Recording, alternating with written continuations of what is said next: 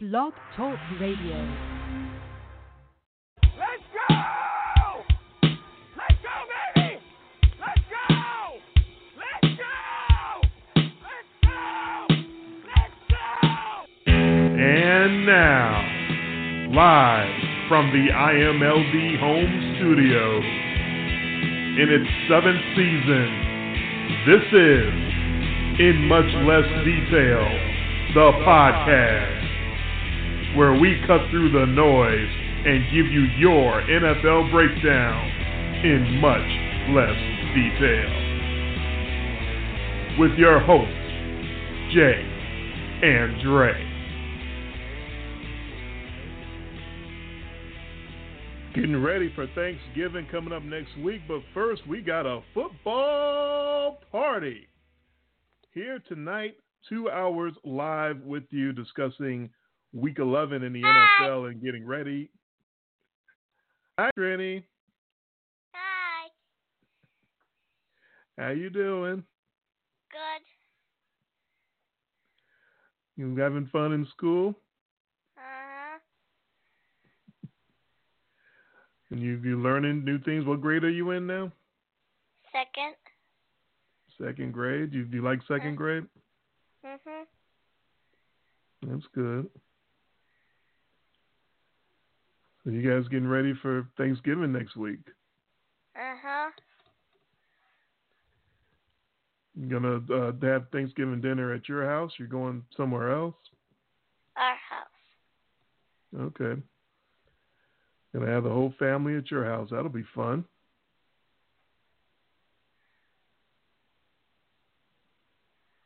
So what you been up to lately? What new things are you interested in? I don't know. That's okay. I didn't know what I was into yet in second grade either. I remember back then. It's a long time ago.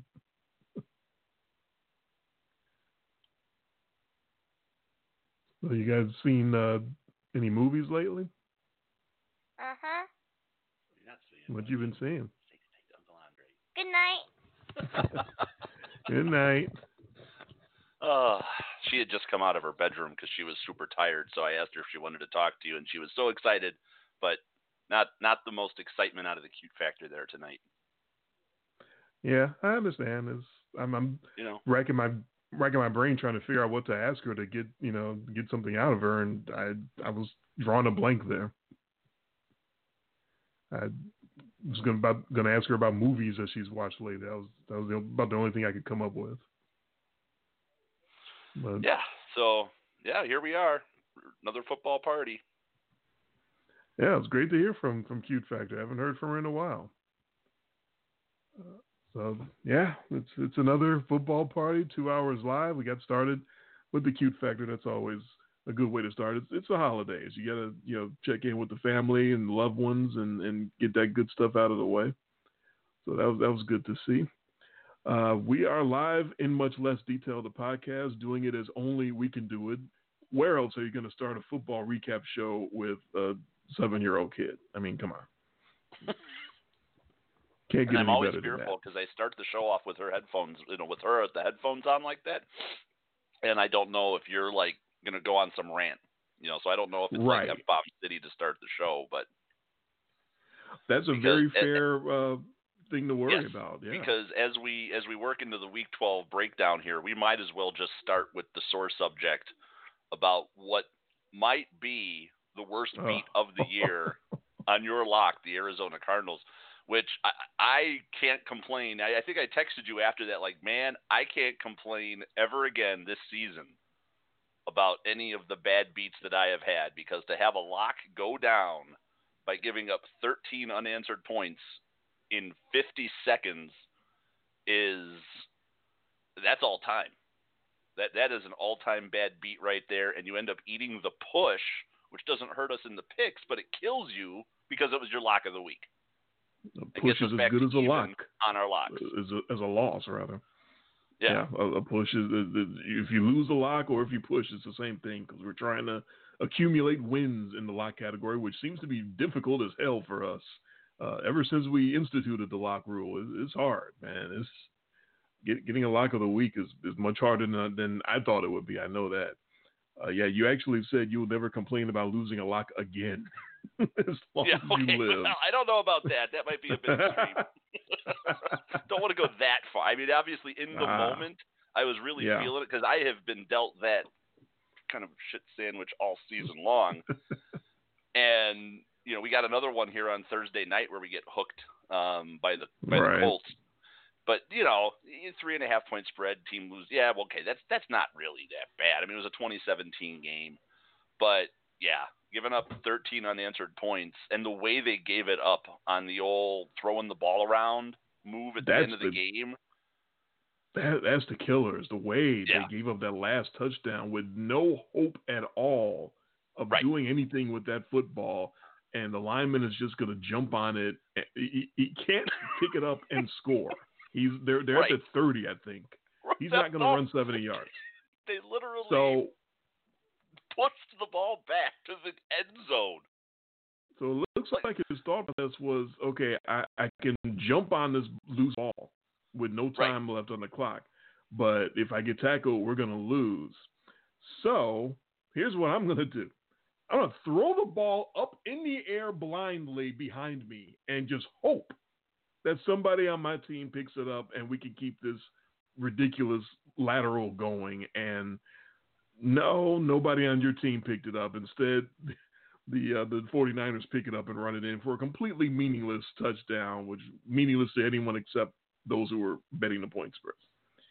I don't know if I've ever seen a dumber ending to a football game than that.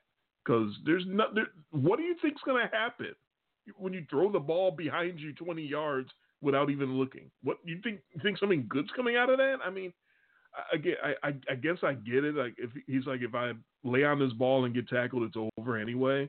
So I'm going to do this to make sure at least it's not over. At least I can go to bed saying the game didn't end with me lying on top of the football, which is no way to win a game. We can't win if I'm lying on the football. We have to keep the ball live. So I guess I get it, but fuck, man. What a way to get boned. And San Francisco could have completely gone out and kicked the extra point to completely just blow it. And I don't know. I thought by rule they had to. What happened there? A couple of years ago, they made it a new rule that if it doesn't affect the outcome of the game, no, you don't kick the extra point anymore. It's not an option. You would think in a league with all these crazy tiebreakers, wouldn't you just love to be the San Francisco 49ers and end up losing out on a tiebreaker by 1 point now? That would be really messed up. Yeah, I mean, we had a chance. We had an extra point. We have seen these playoff scenarios, right? Sure. Where points scored or points against a common opponent, they matter, especially when you only have 16 games. You're going to have teams that, you know, a lot of times you have a team that gets in just because of a tiebreaker. You could have 3 9-7 teams, and the team that gets in is based solely on tiebreakers. So you'd think in a division game, you'd want every point, but whatever, you know. But so that at least saved us a loss. But yeah, one of the worst, if not the worst. This is Hall of Infamy bad as far as a bad beat goes. Man. Because fling the you ball don't behind see. myself. I mean, I think it might have even been 13 points in 35 seconds when I actually go back and look at it. And I knew you had it. I mean, you had that. It was sewn up. It was over. The Cardinals came out and gave the Niners all they could handle, just like I said they would. Exactly. Everything went exactly the way we both said it would. We both had the Cardinals, so there's no. We did. There was no like I got saved by this, you know.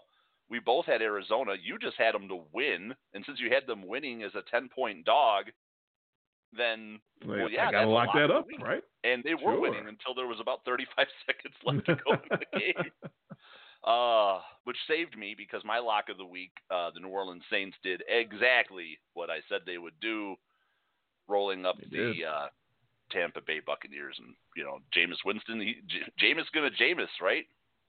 Jameis.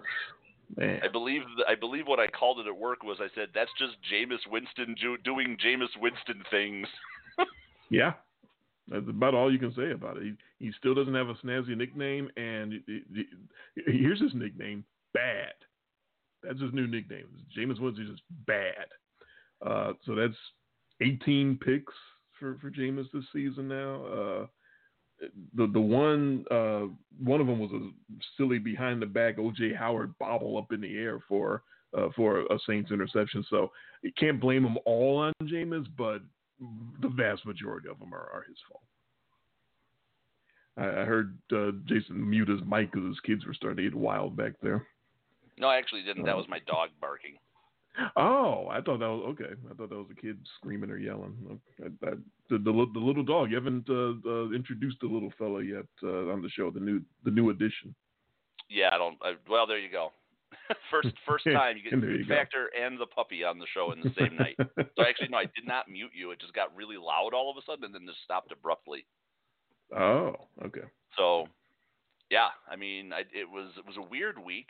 We only disagreed on 3 games, which was just that's almost as rare as the weeks that we disagree on 10.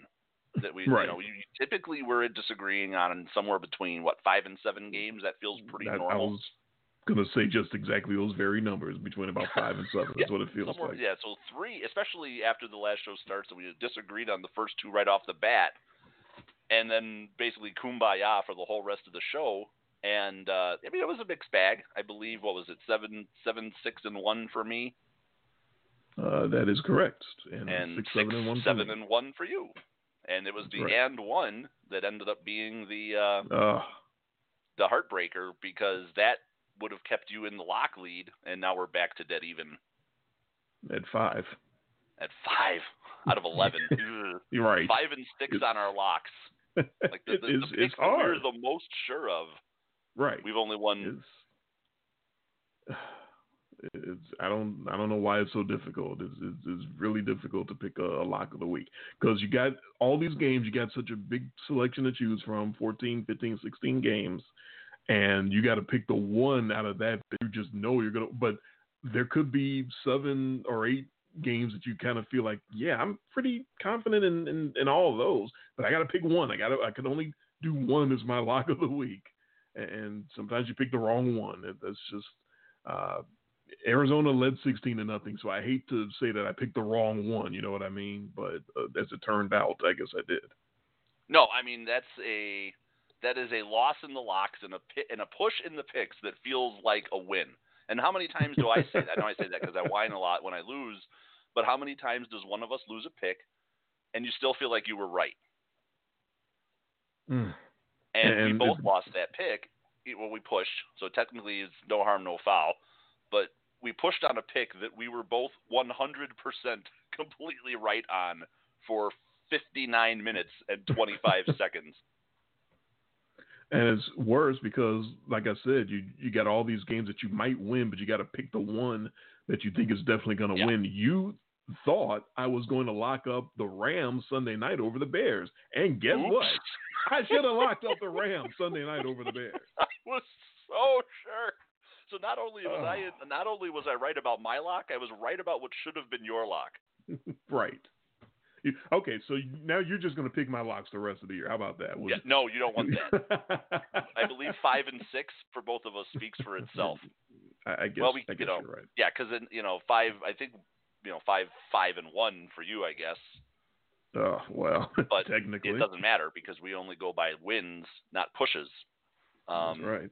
On locks, it didn't happen. You bet your money in Vegas, you got it back.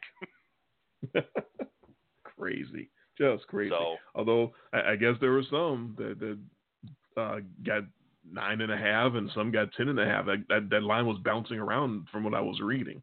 So some people have some really great stories to tell, and some people have some really, really tragic stories to tell as far as that pick. There's a little bit of everything. That's an all-time bad beat right there. That some all-time almost bad offense on Sunday night, talking about that Bears-Rams game that I just referenced. Just some seriously dysfunctional offense going on, and it winds up being a matchup of 2 quarterbacks who are both experiencing extremely down years after having some success. Last year, obviously Jared Goff had a lot more success than Mitch Trubisky, but Trubisky was being praised and looked at as someone that was up and coming, leading Chicago to a division title. So it's not like it was just completely blown out of proportion that, Goff is way, way better. Goff has been much worse this year than last year, and Trubisky, of course, has been as bad as it gets. And neither one of them could figure it out on Sunday night, and it was an awful game to watch. You got Thanksgiving coming up, so it was a cornucopia of overthrows and stop routes by their receivers and bad decisions by the quarterbacks and holding the ball way too long and a bunch of near interceptions. It's pretty much everything you could imagine as far as bad quarterback play. And when Jared Goff finally bombs it, it is called back because if you remember the play, the Cooper Kupp didn't cover up the left tackle. Yeah, don't we just love these?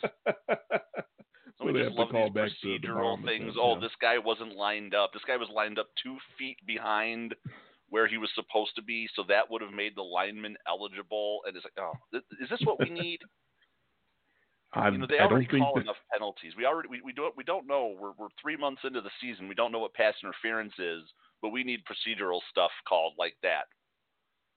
Yeah, we need to figure out if the tackle is being covered. Is he eligible? Did he report? Did he? Well, if he didn't report, then I'm going to guess he's not eligible. All the things that the referees get wrong and get criticized for and screw up, but believe me, they're on that stuff. The line procedural stuff, they're all over that. Oh man, that guy, that side judge or whoever saw that threw that flag. That dude was creaming his pants. He knew his grade. Oh man, his grade was going to be great. He may have missed 700 instances of pass interference in the game, and which would all be upheld upon replay if the coaches wanted to challenge it, of course. But he got that right. He got the tackle was being covered by a eligible receiver. Yeah. So yeah, that was just bad. Eventually, LA scores while Mitch Trubisky is getting bended and screwed sideways, and eventually benched for, I guess, his hip. No, he was hurt. He was hurt. That's what the claim is. He's what hurt. Matt Nagy claims. He had a hip pointer or something. That nobody knew about. Apparently, and you have the coach on the sideline talking to him forever, telling him he's taking him out of the game. So apparently, Matt Nagy is telling him, hey, that you have a hip pointer. So here's the deal. So here's the deal. We got to get our story straight, son. You have a hip pointer. You are injured. I don't have a hip pointer, coach. No. You don't understand. You have a hip pointer. I'm telling you. Now you're hurt. Yeah. And I'm going to put Chase Daniel in to go 3 and out. I think Mitch Trubisky with a hip pointer might have done better. He might have. So as the Bears fan on the show, I just want to briefly address that elephant in the room as far as the benching and what that means.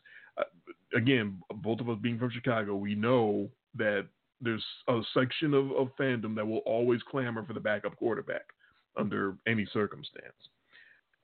And there's also a section of people that have said, is this the end? Is this the death knell for the Mitch Trubisky era getting benched in that spot at the end of the game? I don't think it's the end of Mitch Trubisky. I'm okay with the benching because that's how bad Trubisky was playing, whether it's a quote-unquote hip or whatever. Just get somebody else in there for a possible spark. You're down 2 possessions. You get 2 cheap touchdowns from this spark, and you pull out a win that you don't deserve. I get it, and I'm okay with that, so long as it's temporary. Some people, Peter King is one of them, he wrote in his column the next day that he thinks Trubisky actually should be benched for 2 to 3 weeks as sort of a mental health break. And I respect that opinion, but I don't want that to happen. I think Trubisky I think he may be a little too mentally fragile for a 2 to 3 week benching. I think you risk losing him completely if you do that. You may not, but I think you risk doing that. But the 1 or 2 series or whatever benching, because he's been so awful this year, because he's been so bad at making decisions and deciding to go downfield or deciding to run. He's not running at all this year. He's just basically standing back there and waiting for something bad to happen. Because he seems to be a little fried mentally, I was okay with the benching at the end of the game. He wasn't going to win that game. He was hurt. Whatever he was doing, okay, he was hurt. But the way he was playing, there was no way he was going to win that game. No, Mitch Trubisky or nobody was bringing. No, they were losing that game. Well, I'm saying if Chase Daniel gets a couple of cheap touchdowns somehow, then they may have pulled it out. But Trubisky wasn't getting a couple of cheap touchdowns. He wasn't getting any touchdowns because he was playing that bad. I don't think the Rams defense was going to let the Bears do anything. Perhaps. But yeah, I'm okay with that. But I bring him back this week, which they're going to do because his hip is better. So wait, I feel better. So it's all good now. He can mambo. That's right. I can't get that clip. I can't find that on YouTube. That Night Court episode. Oh, I looked. Okay. Well, eventually, somewhere, somehow, somebody has that. If it ever goes up, I'll be all over it. One of the great moments that we reference on this show all the time. The wait, I feel better moment that you see that all the time. That's right, and it doesn't do any good to describe it because it would take too long, and it's much better if you actually hear the whole thing. So yeah, I'm the Bears thing it's over this year. They're not. I guess I should feel kind of okay that I did say they weren't going to make the playoffs this year. Coming up, the we actually title. both. Neither one of us had the Bears in the playoffs this year. Okay, I believe. Let me check my notes. Continue. No, I totally believe. I actually had the Bears and I have the Bears and the Cowboys as wild cards this year. Oh, okay. Ugh. Well, yeah, my NFC is jacked. My AFC is okay. Still never as jacked as me. Still, again, the worst pick of all time, the Atlanta Falcons to win the Super Bowl. Although, hey, the last 2 weeks, not too bad. It's 2 weeks. Believe me, I'm not putting any value in that or blowing it out of proportion as anything bigger than what it is. It's 2 good games out of 16, so good for them. I was going to ask you a question. We've never done this in the history of In Much Less Detail as a blog, as before the blog, or as a podcast. Uh-oh. Do we need to rescind? Do we need to rescind a FedEx team? Have we ever brought a team back out of FedEx status? Because the Atlanta Falcons do not look like a FedEx team right now. They haven't given up a defensive touchdown in 2 weeks.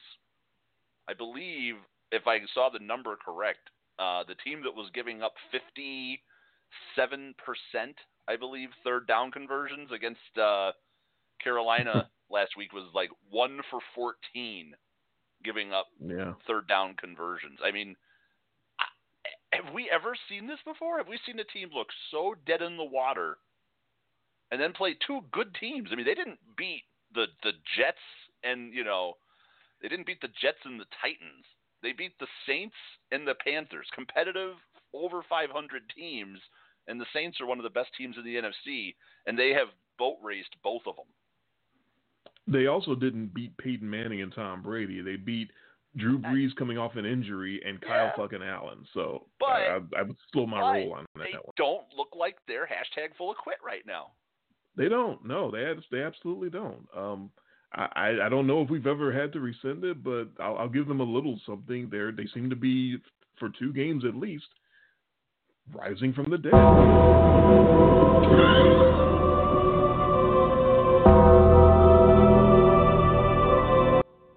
I'll give them a little Undertaker for that. That's good on them. They're trying to rise up from the grave, and I don't know how long that run's gonna continue, but as apparently they're the world's biggest fan of theirs, having picked them to win the Super Bowl before the year began. I'm glad to see it. I hope they keep it up. Yeah, I mean that was 2 incredibly impressive performances in a row, and yes, I mean we can poo-poo it, but this was a team that was losing to just garbage teams. And up until that win completely quit. Up until that win against the Saints, their only win had come in on basically a last-second touchdown throw to Julio Jones against a Philadelphia defense that had nobody playing in the secondary. Right. So, yeah, I think we were right to call them in as a FedEx team, but I would be okay saying that they are no longer a FedEx team. Well, let's see what they do this week. They got another. Okay, so we're gonna wait to pass judgment, but here they are. It's their third division game in a row. Right, another division game, and we get to see if Jameis Winston gets to do Jameis Winston things. Right. So another team that isn't very good, but isn't they're not the Bengals either. I will say that they are not the worst team in the league. No, the Bucks can show flashes, and I think that's what makes Tampa Bay probably one of the most frustrating teams in the league. And I mean, I had this conversation with one of my coworkers this week. Actually, it was while Jameis Winston was blowing up with all the turnovers against the Saints. I was like, didn't Bruce Arians semi-retire because of heart problems? This might not be the quarterback that you want to come back to coach. You have a faint heart. He seemed to try to fucking die on the sideline. He seemed to try to rein him in at the beginning when he first got a hold of him at the beginning there, and then he's sort of like, okay, let him loose a little bit and see what he's got, and let him play, let him be Jameis, let Jameis be Jameis, and this is Jameis. When you let Jameis be Jameis, this is what you get. You get some really nice plays, you get some really big plays, you get some really long throws, and then you get some throws where you go, what the fuck are you doing? Why did you throw that ball 15 yards past the intended receiver? What were you looking at? What? I can't. Yeah, I can't imagine what Bruce Arians is going through when he watches the tape of Jameis Winston after these games, because it's like, how do you look that bad on some? How do you look that good and accurate and strong on some throws and look that awful on others?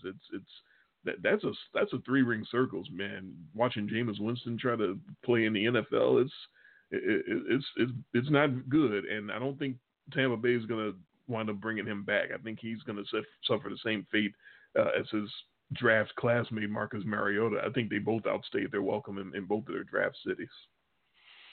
We'll see. We'll see, because we've clearly seen. I think we've seen more flashes of talent with Jameis Winston than we have ever seen with Marcus Mariota. Where Marcus Mariota, I think, was more of like a gadgety type guy, and he was a one-trick pony. And once the arm injuries started to creep up, you can't have a quarterback whose whole game is to run around like crazy and extend plays and then can't throw the ball more than 14 yards. That's a recipe for disaster. So yeah, so we'll see. I mean, that's more of a preview of the game coming up than a review of the games that we had last week. I guess we should talk about the one that put me over you for the week, and that would be the one I actually won that I felt terrible about, was the Patriots looking like complete and utter trash and still covering the 4 in Philadelphia, because the Eagles looked like bigger heaps of trash. Because all you need is one good drive to beat the Eagles, apparently, the way they're playing right now. Yeah, that was a 17-10 game, and if you would have told me before the game that the Patriots would have only scored 17, I would have thought that the Eagles would have had them. Right. But no, I underestimated how badly the Eagles missed Alshon Jeffrey, because that turned Zach Ertz into the only possession receiver on the field for the Eagles when they needed a third down conversion, and the Patriots, knowing that, just sent the entire coverage after him, and he was like double and triple covered on every third down. And when you look at the other weapons and try to go to them, when you're talking about Nelson Aguilar, who is making a habit out of dropping big passes and fucking up games for the Eagles, and who else is even out there? Mac Hollins and the rookie Arcega Whiteside, who can't get open. It's just there's nothing there. And the one thing I'll give the Patriots credit for, as much as I want to take stuff away from them and discredit them, I'll still sort of discredit the defense. I still think that defense is as good as their numbers say they are. They played a lot of terrible teams to begin the year.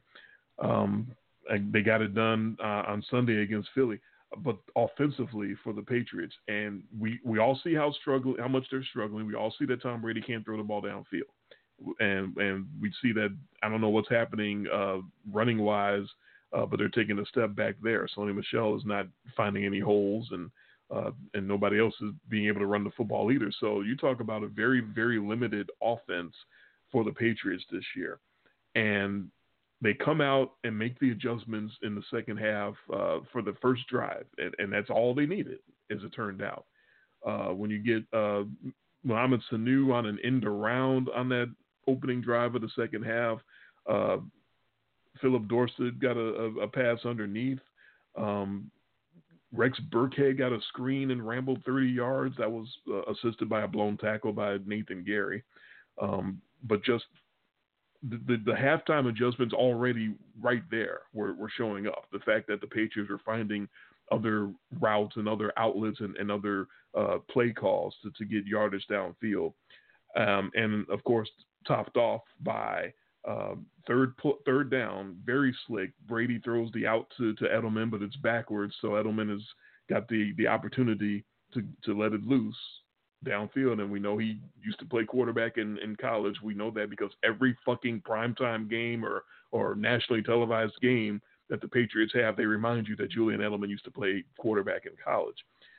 And he let it rip to Dorsett, 15-yard touchdown, and James Wright ran into 2-point conversion, and there it was, 17-10 after the first drive of the third quarter. And that's it, folks. Beep, beep, beep. That's all, folks. Nothing else happened the entire rest of the game, and that wound up being the final score. So they made the adjustments, and the Eagles made nothing. The Eagles had nothing. They made nothing, and they got, man, their targets, man. They're running around with some guys that all have stone hands. I don't know if I've ever seen a bigger collection of stone hands. When you talk about Aguilar and Dallas Goedert can have him clank off his hands sometimes. And all those other receivers and Mac Hollins and all that. It's Jordan Matthews was out there. He was so bad that the Eagles cut him once upon a time, and they had to bring him back because that's how much they need the help in the receiver category. But yeah, I was upset because I really thought this would be one of those tough opponents that would expose the Patriots after that very soft opening to the season. Excuse me. And they're choking me up, man. I really like the Eagles, but they just couldn't get it done. And again, credit to the Patriots for making the one adjustment that they had to make to win that game. Yeah, and I know you've been on this kick the last few weeks that the Eagles they're going to go on that run. They're going to go on that run, but I keep seeing the Patriots, and they are not impressive. Even at 9-1, they're not a very impressive team at 9-1. But there's still enough coaching and defense, even though their offense is just an utter disaster right now. They're going to find a way. It's going to take a team like the Ravens or the Chiefs. It's going to take somebody who can light them up to light a fire under them. But you also are going to need a team that can clamp down on that 5-yard passing game, or Tom Brady finding some receiver you've never heard of on a 2-yard route who then just makes a guy miss and all of a sudden it's a 40-yard completion. They're dangerous just because they're so, there's just so much veteran guile on that team. And, and Belichick and Brady, and that offense runs like a machine, even though this year it's been bad and their offensive line is not very good. And they don't have a receiver who can go downfield and catch the ball. And we just crapped all over the Patriots, and they're 9-1. It doesn't make any damn sense. It just does not make any sense. So after that game, now that leaves the Patriots' offensive numbers at 24th in the league in running, and they're only averaging 3.3 yards a carry, and 7th in the league in passing, tied for 7th, but they're only averaging 6.9 yards per throw. That's not a 9-1 team. It really isn't when you have numbers like that. The defensive numbers are great as far as stopping the ball through the air. But again, I think that's partly because of some of the opponents that they've had. They can get gashed on the ground. They're not the greatest team defensively against the run. They're giving up 4.5 yards per run, 4.6. That's not a 9-1 team either. So yeah, I will continue to stay and to give away a pick. you'll see coming up when we pick our Week 12. I will continue to stay on the New England Patriots are overrated and a product of their early season schedule. I'm going to continue to stay on that. I didn't see too much to make me think otherwise against the Eagles. I think the Eagles take that game if they have some receivers that can actually hold on to the fucking football. It was right there for them. What would the Eagles? Eagles would be 2 games clear of that division right now if they had receivers who could catch. Yes, that's absolutely. I mean, Carson Wentz has had game-winning touchdowns just blatantly dropped at least twice. Usually by the same guy, maybe more than twice, and usually by the same guy in Aguilar. It was right there for him. Well, maybe we should jump to a game that we got wrong, and probably the worst game we got wrong of the week. Man, Baltimore, Jesus. When you're hot, you're hot, man. That game went so south early for the Texans, though. After we had another, it looked like DeAndre Hopkins gets interfered with on a 50-yard bomb, and he blatantly did get interfered with. And they didn't call it, and then Houston challenged. And even with the blatant pass interference where everybody in the booth and the replay guy that they have there with them, all are like, oh, yeah, that's pass interference. If that's not pass interference, I don't know what is. Well, you know who doesn't know? Al Riverone. He don't know what pass interference is. So they upheld it, and no pass interference. And I believe that was on a 4th down call. So Baltimore gets the ball, scores a touchdown, and then it was just the floodgates opened up. And what did everybody complain about after the game from Houston? Pass interference. Of course. Yeah, there's only one thing you can say when something that blatant happens and they go to replay and they still refuse to overturn it. There's only one thing you can say that. What the hell's going on out here? What are we doing? Why is that rule in place if you're not going to overturn blatant interference is? I mean, I saw a game. We know what pass interference is. I was watching somebody on TV this week, and I forget who said it. I always like to try to give credit when somebody says something smart. But somebody basically goes back, and says, if we had this last year, they probably would have upheld the play in the Saints-Rams game. Upon further review, it was not interference to play stands. What? I mean, what do you need a guy? Does the guy literally have to just run down there and knife the dude or something? Yes, you have to shiv somebody to get pass interference now. And when they call actual pass interference, that's fine. So they know what it is. It's just that in the instances in which they miss it, and there's a way to go back on replay and see, we missed that. They just admit that you missed it. You don't get every call. It seems like the Al Riverone is having a hissy fit and refusing to overturn obvious calls that the referees missed, as if to say, well, they called it on the field, and that's what's just going to stand. Just ignoring the video evidence put in front of them, and that's a crime. That is a shame. You are actively robbing the players who are the on the wrong end of these bad calls. You're taking what is right, what they rightfully earned. New Hopkins earned an interference call. You're taking that away from him out of spite. And that's just wrong, and something's got to be done about that. Yeah, so we have, I believe, I talked about this early in the season with the rule when you saw the first couple of weeks, it was like 1 out of the first 17 were reversed. Right. And I know that the reversal rate right now on pass interference of any kind it's in the teens. But the ones that aren't getting reversed, a lot of those are calls that should have been made right the first time, and they should be reversed. And we're seeing these things. So it's like the fans see it, the announcers see it, the dude sitting in the booth, or the guy they go to, the Dean Blandinos or whoever those types of guys are. That's interference. Jeez. That's interference hands down. And then you go to the field, but apparently the refs and the replay official don't think so. And it's making it, and we've seen it so much. It's just hard. It's making the games very hard to watch. Yeah, it because is. You feel like you're not watching players dictate the outcome of games anymore, making great plays.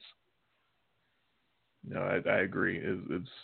You cannot rob people who have earned calls and done things to earn something on the field. You can't just have the referees miss that, and then have a system in place to rectify that, where you can change a wrong that was done and make it right, and just close your eyes to it and go, nah, not going to do that. No, call stands on the field. That doesn't benefit anybody. Your league's getting laughed at by outsiders, and the people who love the sport on the inside are getting angry. And like you and me, we're going, what's going on? Why are we doing this? Vince again? Vince? What the hell's going on out here? That's all you can say. That's no, actually, I believe the proper drop isn't. That's the reaction that we get from the fans and the announcers. I think the reaction that we get from the Al Riverone is the hey, what happened? Because that's what these officials are doing. Hey, what happened?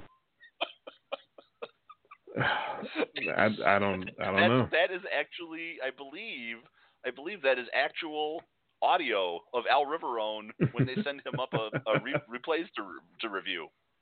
Hey, Al, we got another review up here. We got another pass interference that got missed. Here's the videotape. All right, Al? What? Al? Hey, what happened? Oh. All right, well, we tried. We sent him the tape, and he just he sits there on his thumbs. So Baltimore blows out. I mean, that was just an utter decimation at that they laid on the Houston Texans. And what's the narrative after the game? Officials suck. The stupid officiating.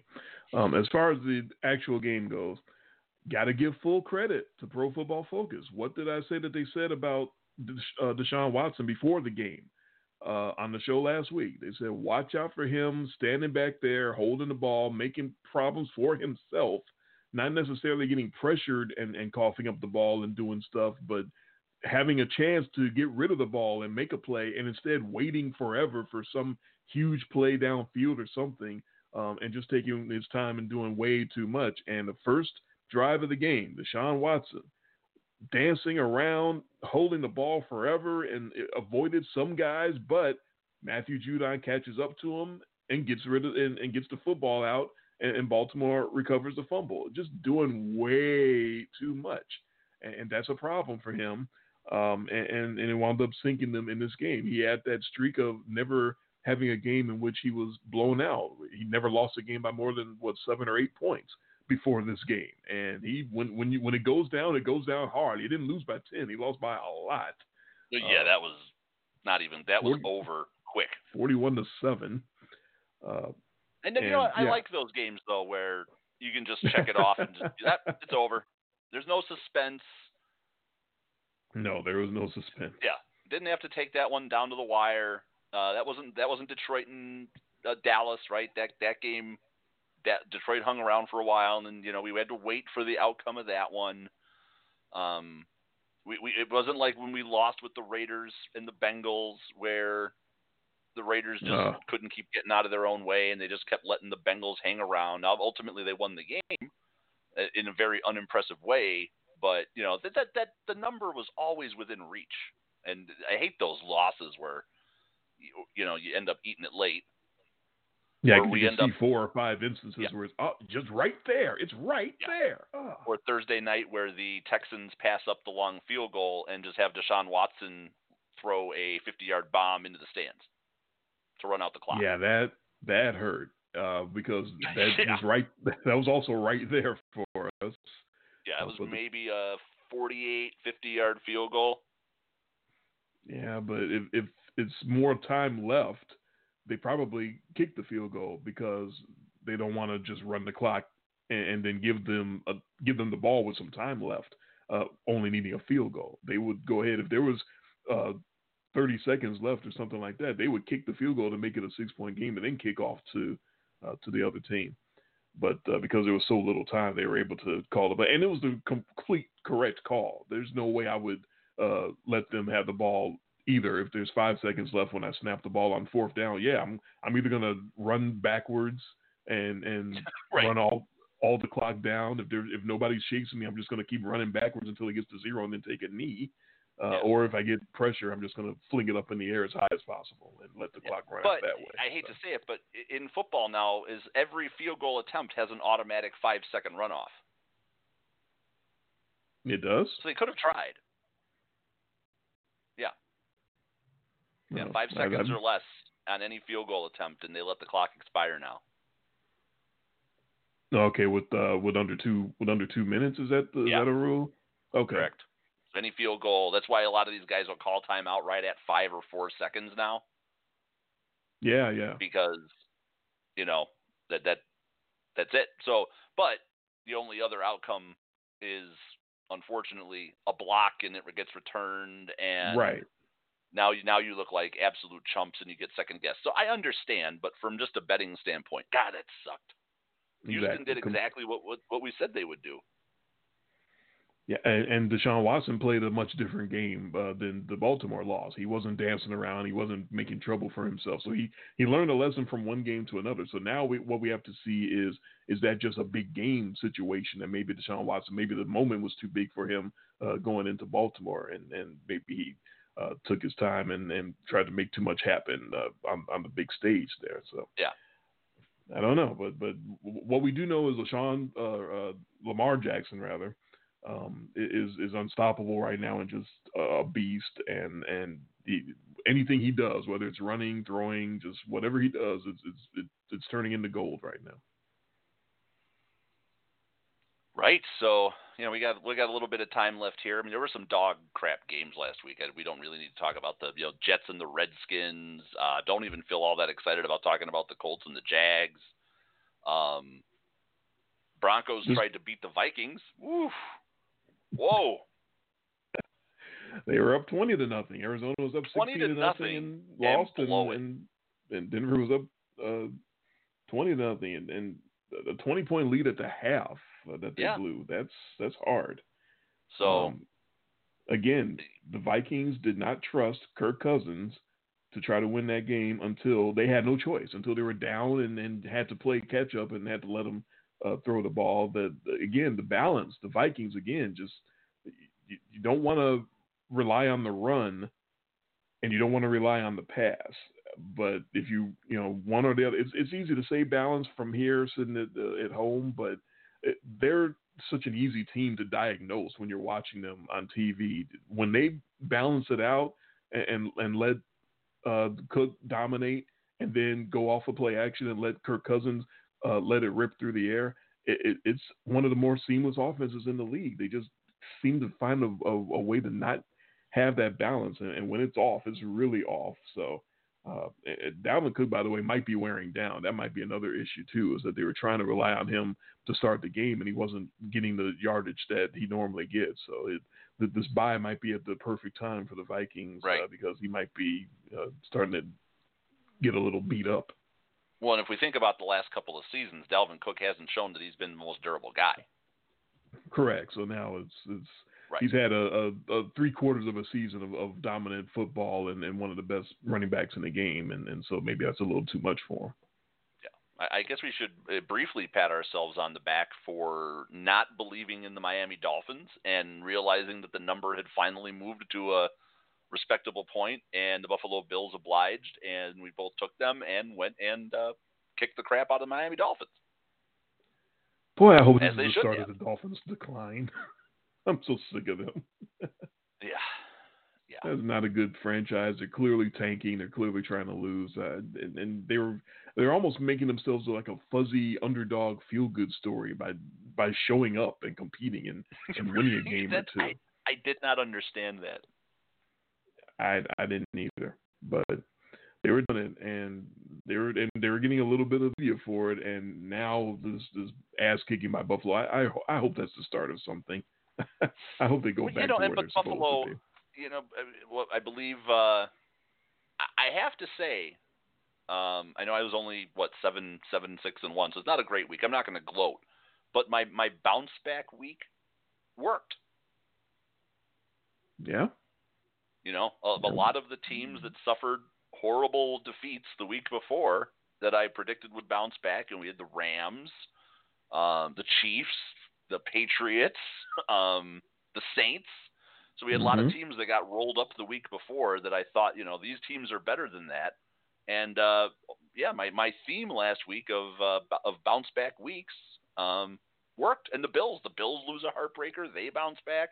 So, hey, I can claim geniusness for 1 week. Absolutely, those picks came through, and sort of a theme there, and those worked out for you. So yeah, when you get it done, take a bow. Absolutely, I would. Thanks. I'm gonna take the victory lap. The Monday nighter in Mexico City between the Chiefs and the Chargers. That was we both get that one. The Chiefs win by a touchdown as 4-point favorites. That one was, I haven't seen a bunch of guys sucking wind like they were at the end of that game because of the altitude in Mexico City.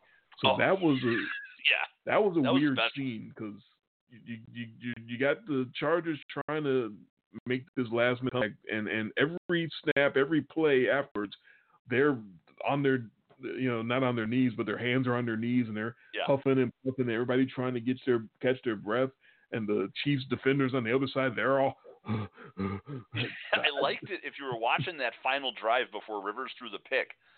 And they were doing this more like a no huddle because they're playing against the clock. Some of the Chiefs defensive players barely got back in time before the snap. Right.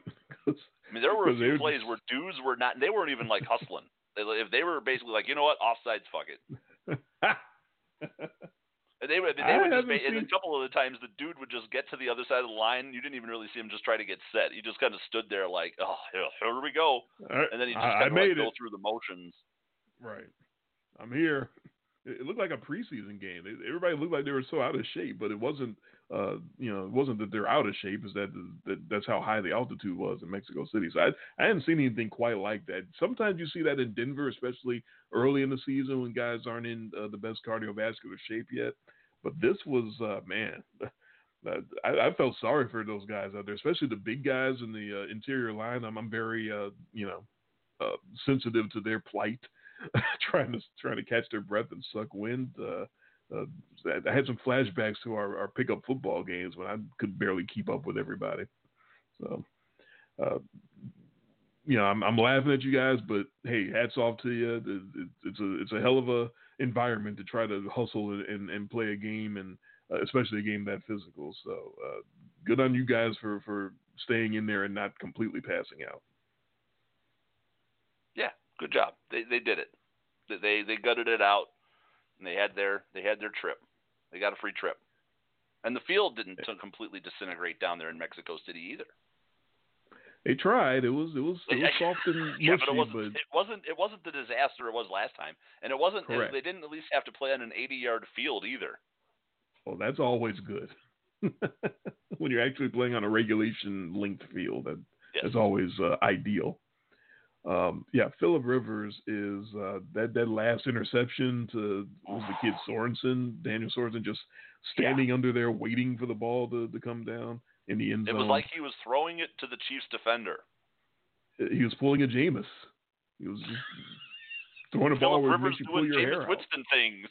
Exactly. He's made some of the worst decisions the last couple of games Rivers had. He's awful. I am gonna have to patent the Jameis Winston things saying, because I think we're onto something with that one, because you have a game like that, you're doing Jameis Winston things. So is that like because Manny you can't being explain Manny? them. You just can't explain them. I understand a quarterback throwing picks because a guy makes a great defensive play. Phillip Rivers and Jameis Winston lately they're just throwing picks for fun. You watch them throw these balls, you're like, what are you doing? They both are looking at their intended targets and looking 10 yards and 15 yards beyond them and going, all right, here we go. It's like, why did you do that?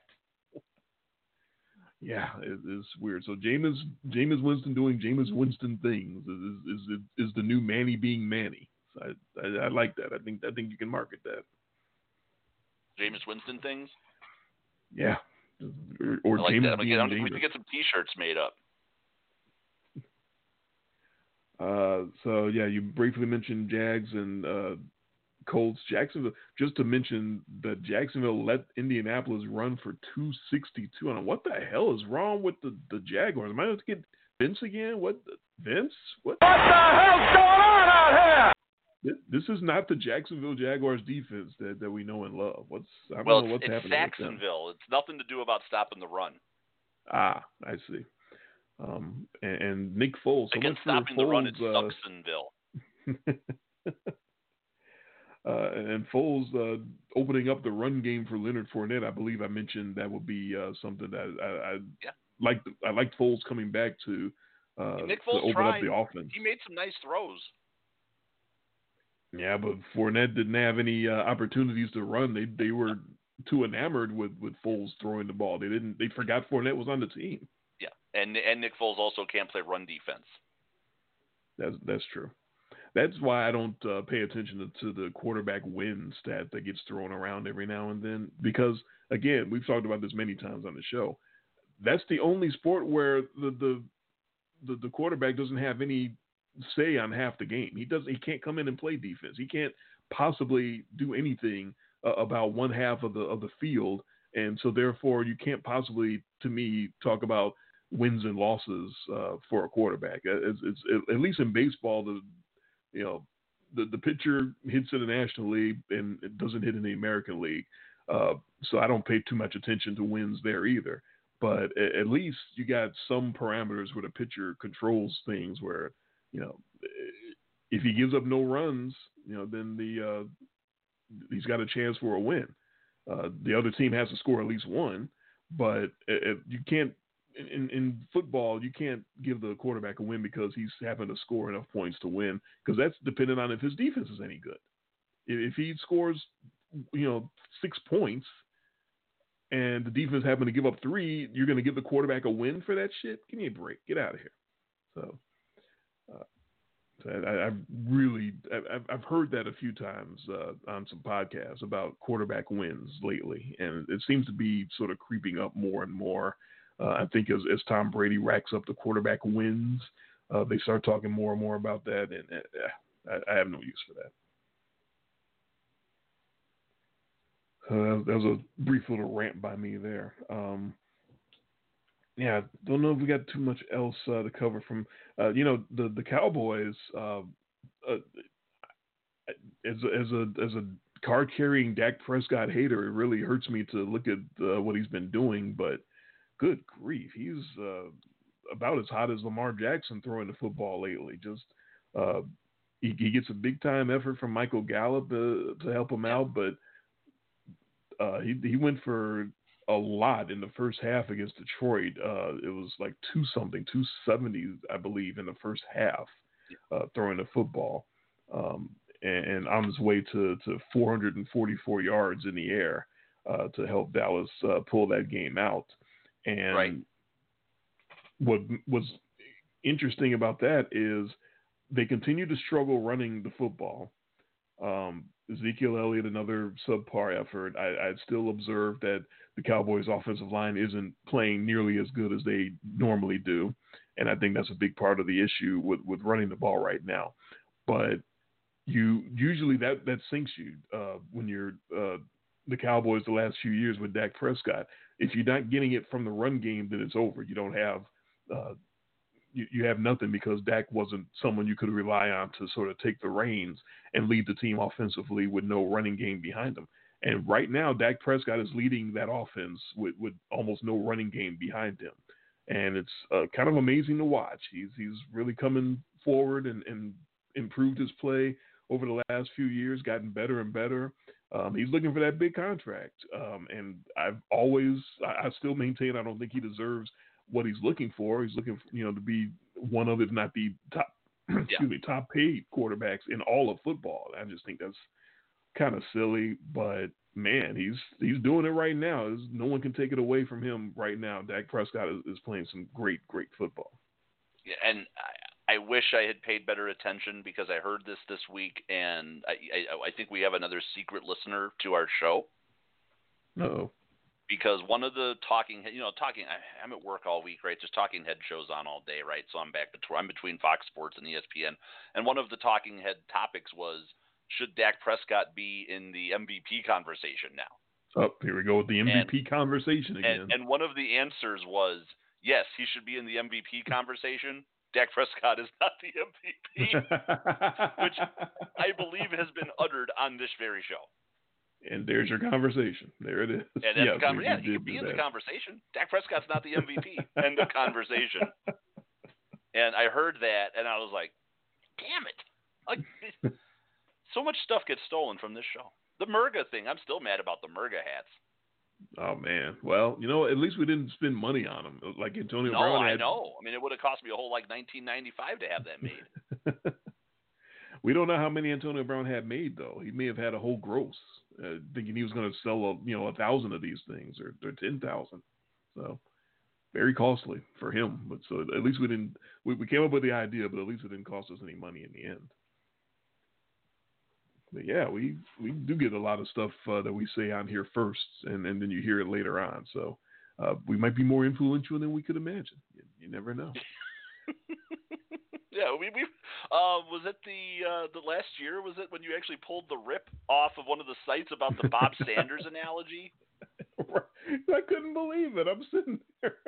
You're sitting there listening to me on someone else's show. Just randomly pulling a Bob Sanders reference out of their ass. And I'm like, wait a damn minute. Jason just said that. So, yeah. If you want to be one of the cool kids and say that you were listening before everyone else does, you got to give us our credit. You got to say, hey, I heard it here first on In Much Less Detail. We just need someone somewhere. We just need to know who these secret listeners are because, man, I'm tired of us saying shit on this show to have it repeated. I believe it was also last year when I had made the analogy between John Gruden and Trump when we started the whole Murga thing. And 2 weeks later, it's on the Coward Show. No joke. Mm-hmm. No joke. And we have tape. So that's the one nice all thing, our shows. Yeah. So another secret listener of our show. Someone on the Colin Coward production staff. That's a great analogy. I'm giving that to Coward. Fuck. All right. So I think we covered them all. Saints bounced back. Bills took care of business, right? Falcons are no longer a FedEx mail-it-in team. Vikings hate Kirk Cousins. Pass interference sucks. Jameis Winston does Jameis Winston things. We still haven't talked about the Jets and the Redskins. Fuck them. Please. Worst beat of the year. And, we covered it all. So I guess it's time for a whistle and plugs, and let's make some picks. Yeah, I think we played all the hits. First, we're going to get a visit from an old buddy. It is Naj in Atlanta on the show. What's up, Naj? Not much, man. Just trying to, help the public out here, man. All right, let's get it. Don't fall for this Atlanta Falcons thing, man.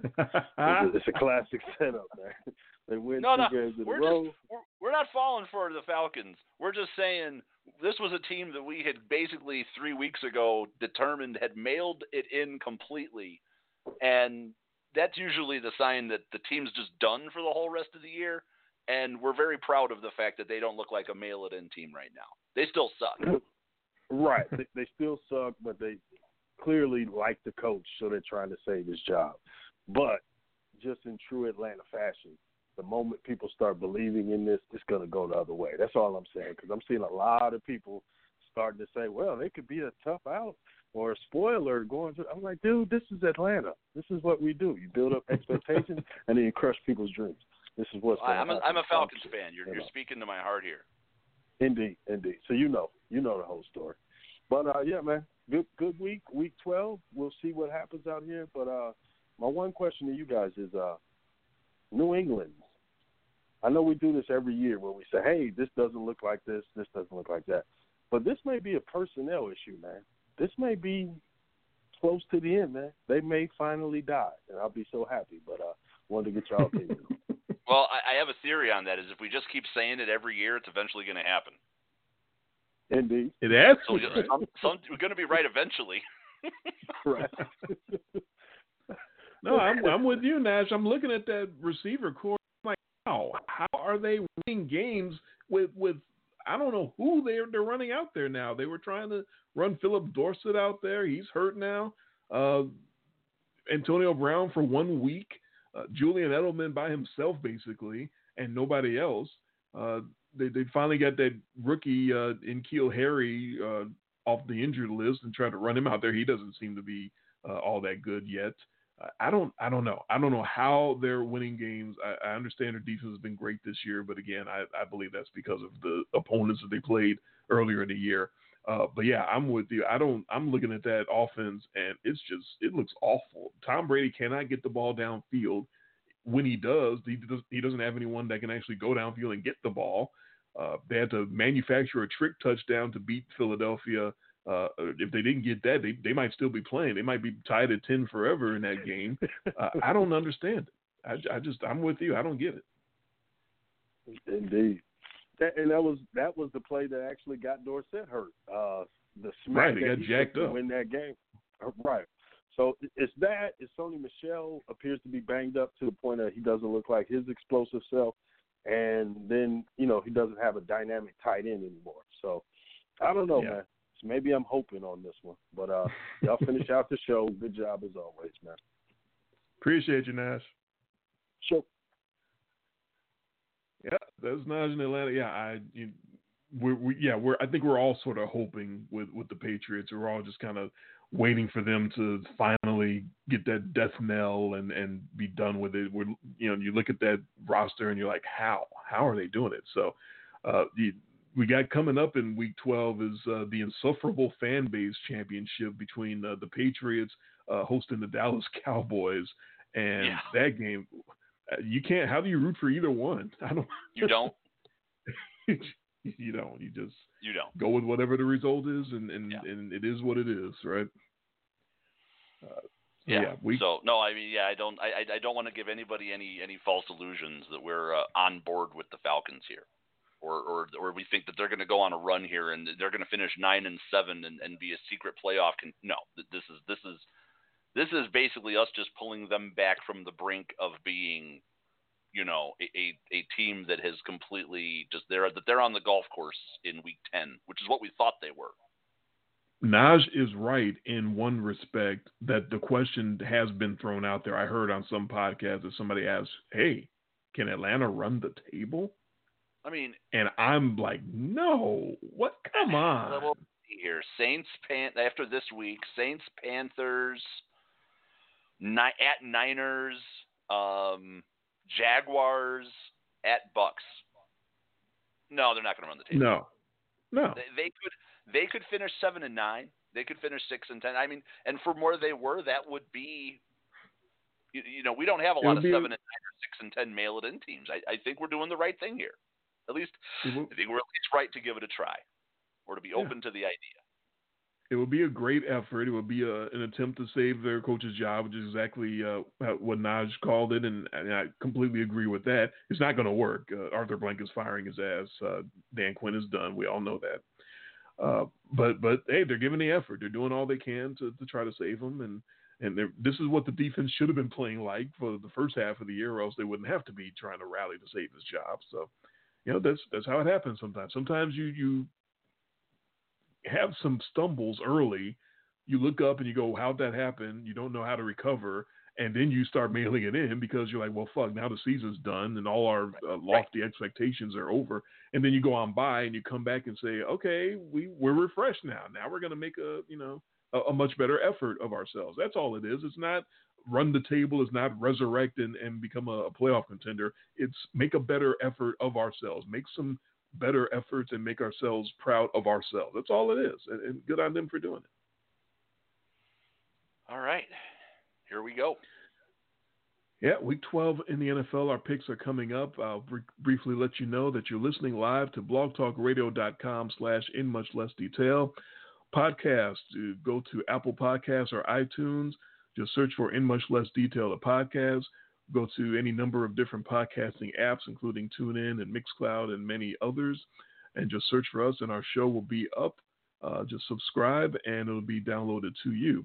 Our blog has all our football picks after we make our picks here. That'll be up on the website inmuchlessdetail.blogspot.com. You can follow me on Twitter at IMLDDre. You can follow Jason at IMLDJTG. And you can send any questions or comments via email to the following email address, inmuchlessdetail@gmail.com.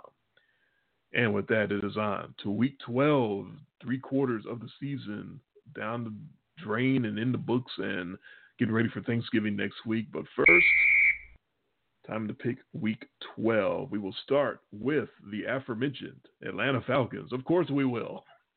And they are hosting the aforementioned Jameis Winston. Will Jameis do Jameis things as the Tampa Bay Bucks visit the Atlanta Falcons? 3-7 both teams, and Tampa is a 3.5-point dog at Atlanta. Well, I know Naj is probably telling us not to, to believe in the Atlanta Falcons. He's telling us the white mouse will explode. But I'm going to go ahead here, and I am going to take the Atlanta Falcons this week. This is an opponent I think they can handle. Jameis Winston does continue and will continue to do Jameis Winston things. And Dan Quinn is coaching the hell out of that defense right now. For a team that was one of the worst defensive units through week 10, to hold the Saints and the Panthers both under 10, yeah, I could see them hold and serve here at home. I worry about that offense. That Atlanta offense, that's been fits and starts. But if they can turn the Bucks over, or if they can, let Jameis Winston do Jameis Winston things, or get some 3 and outs. I mean, they were third down, 3 and out machines last week against the Panthers. If they can get some plus position here on the field, I see them covering this number and winning going away. I'm not locking this shit up because I don't trust them at all, but I'll take the Falcons and give the points. No Devontae Freeman or Austin Hooper in this game for the Falcons offense, but what they have been doing, what they were hoping for when they drafted Calvin Ridley, was a second option for Julio Jones, somebody to take the pressure off of Julio. So that aspect is working just fine for Matty Ice and the Falcons. They are struggling definitely in the run game and trying to balance out their offense. But when Matty Ice lets it rip through the air, he's still got those two weapons and still making it happen through the air. So that's about all they need so far through the last couple games anyway. Here come my Falcons, my Super Bowl Falcons. They're going to run the table just like everyone is saying. No, I'm totally kidding about that. Take it easy. But no, the Falcons are obviously on a roll through these last couple games, and here comes the execrable decision-making of Jameis Winston, which is not nearly as catchy on a T-shirt as Jameis Winston doing Jameis Winston things. I will agree and take Atlanta and give it a 3.5, and I'm not locking that shit up either. But you got to call it like it is. Falcons are hot, so going to ride them at least for now. The Miami Dolphins were hot before the Bills got a hold of them. The Cleveland Browns have never been hot this year, but they're big favorites anyway. The 2-8 Dolphins are 10.5-point dogs, biggest spread of the week at the 4-6 Cleveland Browns. These Dolphins spreads are probably one of my favorite stories of the whole year. We got them back last week at 6.5, and that started to feel like a value. And then they go and they get exactly what you think is going to have happen to them, and the Bills, beat them like a drum. And now they get to go to Cleveland against a massively underperforming Cleveland Brown team. Now minus Myles Garrett and minus Ogunjobi. And Myles Garrett's not playing? What happened? Did something happen to him? Some little thing that we spent half a show talking about that last week, and some of the after show. So we don't need to go over that again. But all that being said, I still think I am going to take the Browns here at home. And they are a good defensive unit. Every week we say it's a must-win, and they're playing desperate, but I don't see the Dolphins going into Cleveland. Maybe last week was a wake-up call and a rallying cry for them. Who knows? But maybe against my better judgment, I'm going to take the Browns at home and give the points. No Myles Garrett, also no Olivier Vernon. That's due to injury, not suspension for Cleveland. Maybe last week was a rallying point for the Browns. Or maybe last week was yet another indication that the Browns are not nearly the team that anyone thought they were, that Freddie Kitchens is in over his head as the coach, which I know you agree with that point because you've brought it up many times. You think he's in over his head. I'm sorry, I saw this spread and like, what are we talking about? That team that with Baker Mayfield and the way he's been playing and can't get the ball to his best receiver and all the problems that they're having, and now their two best defenders, the two best defenders are out, Vernon and Garrett. No, 10.5 point. No, that's silly. I'm sorry. I'm back on the fish. I'm back on the fish big time. I'm locking it up. I wouldn't be surprised at all if they won the game. Go, Dolphins, go. The Browns are trash. Wow. Locking up the Dolphins. Now that's some stones. Hey, I got to call it like I see it. On to the Jets and the Raiders. And New York at 3-7. Don't know what to make of them. They have some games where they look like, oh, there might be something here, but most of the time they look like garbage themselves. They are 3-point dogs only at home against the 6-4 Oakland Raiders going out east. Yeah, in a pick that I made and stunned even myself, I'm going to actually go ahead and take the Jets here at home. Go back to my old West Coast team going east. Weather's probably not going to be that's definitely not going to be a favorable weather matchup for the Oakland Raiders going out to New York. It could be dicey out there, but the Jets can hang against bad teams, and the Raiders are, I don't know if they're good bad or if they're bad good, but I think they qualify for a team that could go into a spot like this and kind of be had. So I'm gonna roll with that theory here, and I'm gonna take the Jets. Just to win the game straight up. Yeah, Oakland, they're 6-4. I knew they were going to be 6-4 after last week because they were playing the Cincinnati Bengals, who are the worst team in football. So they should be very proud that they're 6-4 and they're squarely in contention for a playoff spot, and no one can take anything away from them. They've been playing much better football the last month or so, but we were both disappointed that they couldn't find a way to cover a spread against a Bengals outfit that, frankly, looks like they should be relegated out of the NFL. This seems like I completely concur. This seems like a perfect spot for Murga to spit up on themselves and piss away all the goodwill that they've managed to build by playing well for the last month or so. And for New York, look for Jamal Adams. The safety has been just beasting lately. He gets in there and gets sacks and also runs people down in coverage. And the Jets got something there, definitely. They almost traded him away at the trade deadline, and thankfully for them, they did not. It feels like one of those games for the Jets. You talked about the weather. It might rain. It's going to be pretty much cloudy and dreary everywhere out east for all these Eastern games. It might be some dicey weather. You're right about that, and that will definitely play against the Raiders and Derek Carr and how he's been playing lately. If it is bad weather, so yeah, I'll agree with you and take Gang Green in that one. Carolina Panthers and the New Orleans Saints in NFC South action, and we talked about Carolina last week. That was not good what they did against the Falcons, and now they have to go play Drew Brees and the Saints. Almost the biggest spread of the week. Carolina plus 10 at the 8-2 Saints. Yeah, nice bounce back game last week for the New Orleans Saints. I think they can keep that rolling here. The couple of weeks ago against Atlanta, I think felt like an aberration. They need to get back to being right. Feels like a really good spot here. The Panthers, the Kyle Allen thing. I mean, he played an admirable game up in Green Bay, a game they should have covered for me. And then just go and get completely embarrassed last week by the Atlanta Falcons. And if a better team would bounce back from that spot, but not when you have to go into the Dome, into New Orleans here, and play a fired up New Orleans team who's still going to be trying to get that number 1 seed. So I'm going to take the Saints here and give the points.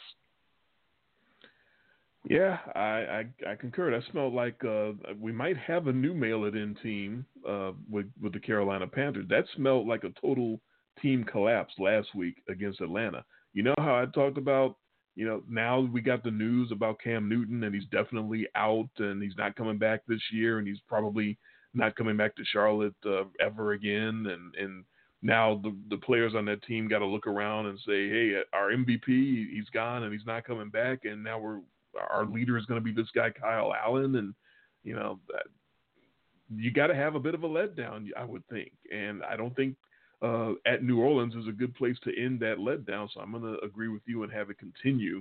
And yes, that was a very good bounce back by New Orleans. I was completely wrong on that pick against Tampa Bay. And I was especially wrong saying that the defense would suffer because of Marshawn Lattimore being out. They found a way to play well because they were playing Jameis Winston, and Jameis did Jameis things, and they didn't need Marshawn Lattimore to be Jameis when he's doing Jameis things. So good on them. Marshawn Lattimore may return tomorrow for this one, but either way, I will concur and take New Orleans and give the 10. Denver and Buffalo, Broncos at 3-7, but I think playing much better than that record indicates, at least defensively. But they are still underdogs, 4-point underdogs at Josh Allen. Project has been surprisingly good, and the 7-3 Buffalo Bills. Yeah, so we get to watch Denver go on the road last week and blow a 20-point halftime lead in Minnesota. But I think Buffalo is a safer bet here because I don't think Buffalo is the kind of team that can give up 20 points just about to anybody, and they're definitely not a team that's going to get behind the Denver Broncos 20-0. So we're not going to need some miracle comeback. I think the Buffalo Bills do exactly what the Buffalo Bills have done all year long, which is let a team hang around, and they keep the score close, and they pull away in the fourth quarter, and then next thing you know, the Bills, you look up and they've won the game and they've covered the number. So I'm going to take the Bills here. Give the 4. Who knows? They probably win this thing by 5. They might. There's been some chatter about the Broncos team-wise having some issues and difficulties with the new coach, Vic Fangio. But the fact is they still compete. They've been competing all year, even though they're 3-7. The AP write-up about this game said that the Broncos have led in every game this year except 2. And when you think about that, and that they're only 3-7, that's you can definitely take it a wrong way. Though that means that they keep blowing games, and that's not good. You don't want to be that kind of team, especially blowing a 20-point lead. But it does also say, hey, there's something there. If they keep getting a lead in every game, they must be doing something right. They must be competing. And me and my little trends, my numbers trends, their defense has been trending way up the last several weeks. They've brought their numbers down, yards per game or yards per run given up. They brought that down more than a yard per carry over the last 6 weeks. I like Denver. I love the under, of course, in this game. But when you talk about the Broncos and the Bills, the battle of the Allens, Brandon Allen and Kyle. But yeah, I'll take Denver. I'll take the 4. I think they're the type of team to surprise some people. They tried to surprise Minneapolis, the Minnesota Vikings, and they almost pulled that game out. And I don't think the Bills have the offense to survive getting down early, which they very well could get down early. I understand their defense is very good. But, again, the Broncos come out. They compete. They try. They're going to run the ball. And the Bills can give up the run, and I think that's how Denver's going to win this game, is low and grind it out on the ground and get away with a victory up in Buffalo. Okay. On to Seattle and Philadelphia. The betting public think this is going to be a very tight game. It's not just me and some Eagles love. Seattle is 8-2 and coming off a bye, and Russell Wilson has had all the MVP chatter you could hope for around him, and is well deserved. And even with all of that, the Seahawks are 1-point dogs on the road at Carson Wentz and the 5-5 Eagles. This was the game that I believe got flexed out of the Sunday night position in favor of the Green Bay San Francisco game, which makes total sense to me. That's going to be a monster game. but I'm going to go ahead here, and I am going to take the Philadelphia Eagles. As game as the Seahawks have been all year, and as down as I have been on the Eagles, I feel like this is sort of that one last time kind of chance for the Philadelphia Eagles. We keep waiting. We keep waiting for that Eagles resurgence, and maybe it'll never come. But this feels like the kind of spot where it needs to. Otherwise, I think they're in danger of losing grip on their chances to make the playoffs or the division. So I think we get a little bit more of a desperation game here. And, of course, we always get the West Coast team traveling east, which always gives that home team a little bit of an advantage. Yeah, Philly continuing to try to overcome that talent deficit that they have. Getting Alshon Jeffrey back is huge. I talked about it a little earlier.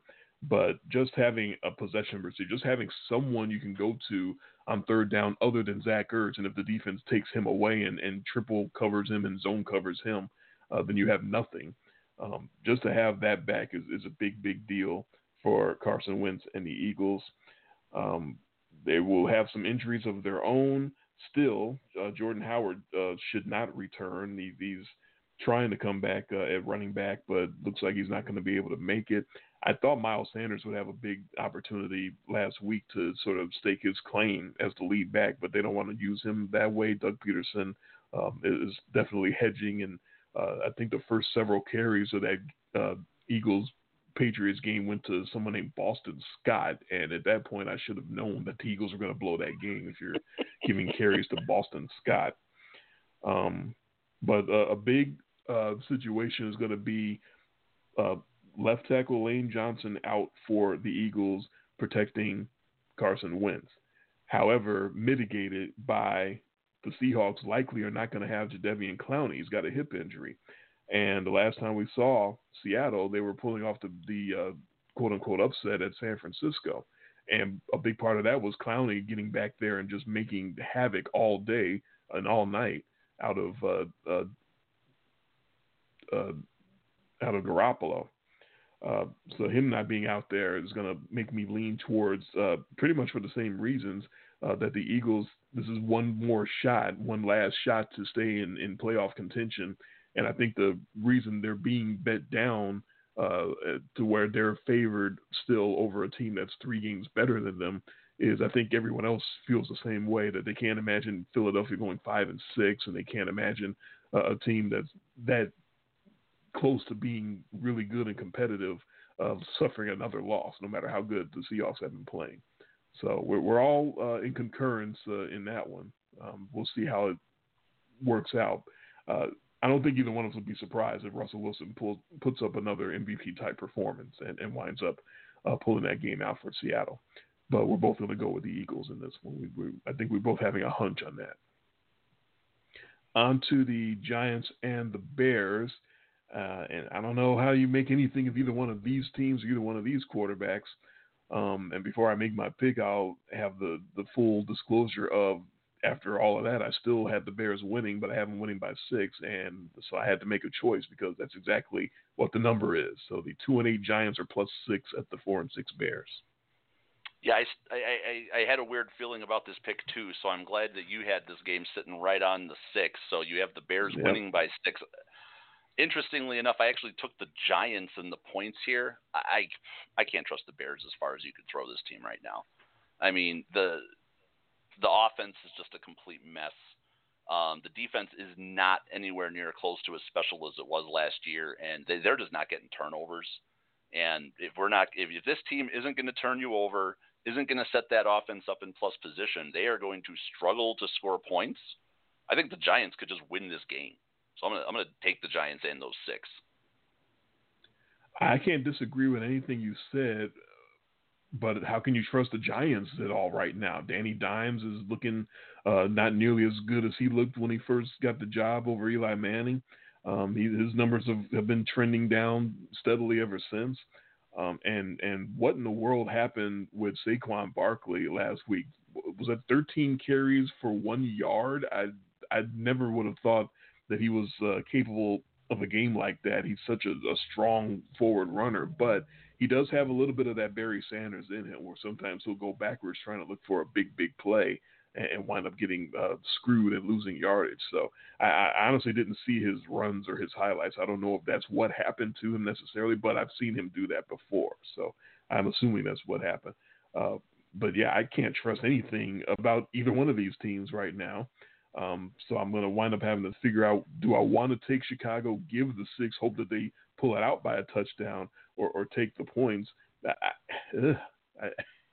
We pick them all, folks. I have no confidence at all in this pick, but I'm going to take Chicago, and I'm going to give the 6 and hope that they win by a touchdown. The defense has to come through for Trubisky. They got to hold him up right now because they got to see how much he's struggling right now.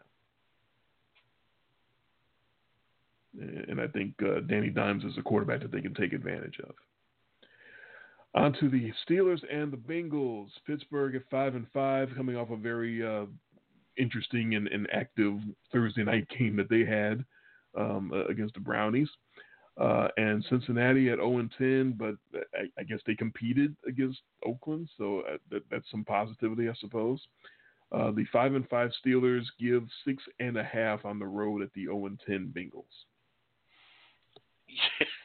Yeah, Bengals. Wow. I can't really call the Bengals a mail-it-in type team. They're just bad. Right. They're hurt. They're old, and just terrible. So I know they covered last week, but they're not going to do it again. Pittsburgh is generally, well coached. They play decent defense. They've been a lot better on defense since they acquired Minkah Fitzpatrick. And yeah, I'm going to go ahead and I'm going to take the Steelers and give the points on the road. I'm not going to feel great about it, but Cincinnati. That's a slogan. Put that on a T-shirt. Cincinnati. They're old and hurt, and their quarterback doesn't appear to be any great shakes. Like I read that they may be going back to Andy Dalton if it doesn't get any better with this kid that they've stuck in there who's so bad I can't even recall his name right now. But yeah, he's bad. They're bad. Everything's bad about Cincinnati. Ryan Finley, that's his name. I had to actually look at it and look it up. He's no good, but who's he throwing to? What weapons does he have? So the shame of it for Cincinnati is that this feels like their shot. If they're going to win a game this year, this kind of feels like it. Pittsburgh without Ben Roethlisberger, Mason Rudolph isn't very good either. Pittsburgh is not going to have Juju Smith-Schuster for this game. They're not going to have the running back James Conner for this game. They're not going to have their center Marquise Pouncey, who got suspended for something. I think he did something recently too. I'm not quite sure. I'll have to go Google and look that up or something. But Brent Snell should be back at running back for Pittsburgh. Week 4, Pittsburgh on one of the uglier Monday night games you could ever imagine beat the Bengals 27-3. That was Andy Dalton still, but he got sacked 8 times, so he didn't have a chance to do anything in that game. Rudolph threw for 229 and 2 TDs in that game. So, yeah, I'll have him do something similar, 200 yards and a couple touchdowns, and I'll take Pittsburgh and give the 6.5. I don't feel great about it either, but, God, the Bengals are just atrocious. The Detroit Lions and the Washington Redskins, speaking of atrocious, speaking of toilet bowl games, we pick them all, folks. Detroit at 3-6-1. And again, Matt Stafford is hurt. He's not going to start once again, so more Jeff Driscoll for the Lions. They are nonetheless still 3.5-point favorites on the road at the 1-9 Washington Redskins. Ugh. Yeah, I hate to have a running theme here this week, but I'm going to actually take the Redskins at home. We get a dome team that's been good at home. I mean, they've been a tough out at home, but I want to see this dome team go on the road into Washington, play outside, colder weather, and sometimes you just get these teams that are just ripe for the plucking, and I really have a weird feeling that the Redskins are going to be able to stay within this number or even possibly win this game, and I really have no reasons why.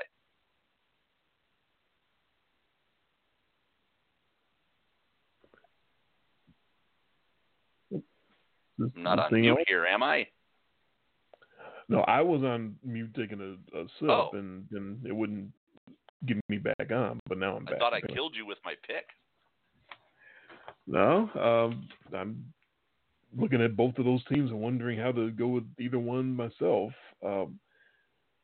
Yeah, I had a point and I forgot it because I got kicked out of the show for a second and it threw me off. Oh, this you'll like this flashback or throwback name on the Pro Football Focus podcast. They said that what Dwayne Haskins is doing, the way he's playing right now, they said he looks like Tavares Jackson 2.0 in the sense that he's looking for his receivers to get wide open before he decides to throw the football, and he's refusing to throw the ball unless they appear wide open. Like he doesn't trust himself to get the ball to them if they look like they might be kind of covered. And I guess Tavares Jackson did a lot of that. And you got to realize in the NFL they're not going to look, unless it's Julio Jones or some otherworldly athlete, they're not going to be completely wide open. You got to get the ball there, even though they might be covered up, and trust them to make the play because they're professionals. And you got to, just let it go. And right now he's not letting it go. I got to admit, I haven't watched a whole lot of extended Dwayne Haskins action, so I don't know how accurate that is, but it's, the PFF guys, that's their job to look at this stuff and cover it. So I trust their analysis of it.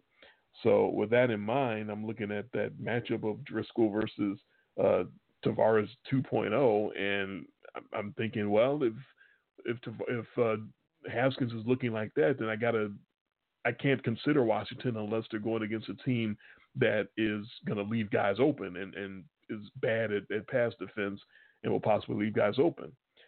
And luckily for Mr. Haskins, the Lions are bad at pass defense. They're giving up 7.9 yards per throw. So Terry McLaurin, I think, is going to be getting open and get a couple touchdown throws from Dwayne Haskins. And against my better judgment, I will concur with you and take the Washington Redskins. It's a weird week. What can I say? I know we're agreeing on picks. There's no reason we should be agreeing on them. I thought when I looked back after I made my picks and looked down the sheet, I was like, ooh, this is. Yeah, so far we've taken the Jets and the Redskins, and you locked up the Bill and the Dolphins. I like Dolphins, that. I like the and the fish. Broncos. Yeah. We're not done yet. Jacksonville and Tennessee. Let's see what we think of this one. It's always that type of game. And yeah, I'm PFF surprised this isn't the Thursday night game. How can we just have all AFC South games on Thursday night? We did it already. One. We should have had a doubleheader. Just get them out of the way. They already did this matchup. Week 3, one of the worst Thursday night games you will ever see. Jaguars won 20-7 down in Jacksonville. Sacked Marcus Mariota 9 times in that game, and Gardner Minshew Mania had 2 touchdown throws. So they already did that. They can't put them on Thursday night for both matchups. At least I don't think they can. They probably are tempted to. In any event, it's the 4-6 Jaguars with Nick Foles now in his second game back with them. 3.5-point dogs. There's a hook on there at the 5-5 Tennessee Titans. I just can't quit the Jacksonville Jaguars, man. I just don't know how to quit them. I'm gonna have to. This is my Super Bowl team, man. That's my quarterback. Is Nick Foles. I'm gonna take the Jaguars here. I mean, I can't trust the Tennessee Titans at all. I still think that the Jaguars are the better team. Yes, I know Derrick Henry is probably my team. It's my quarterback. Yeah, I know that you're probably gonna throw on the rushing stats.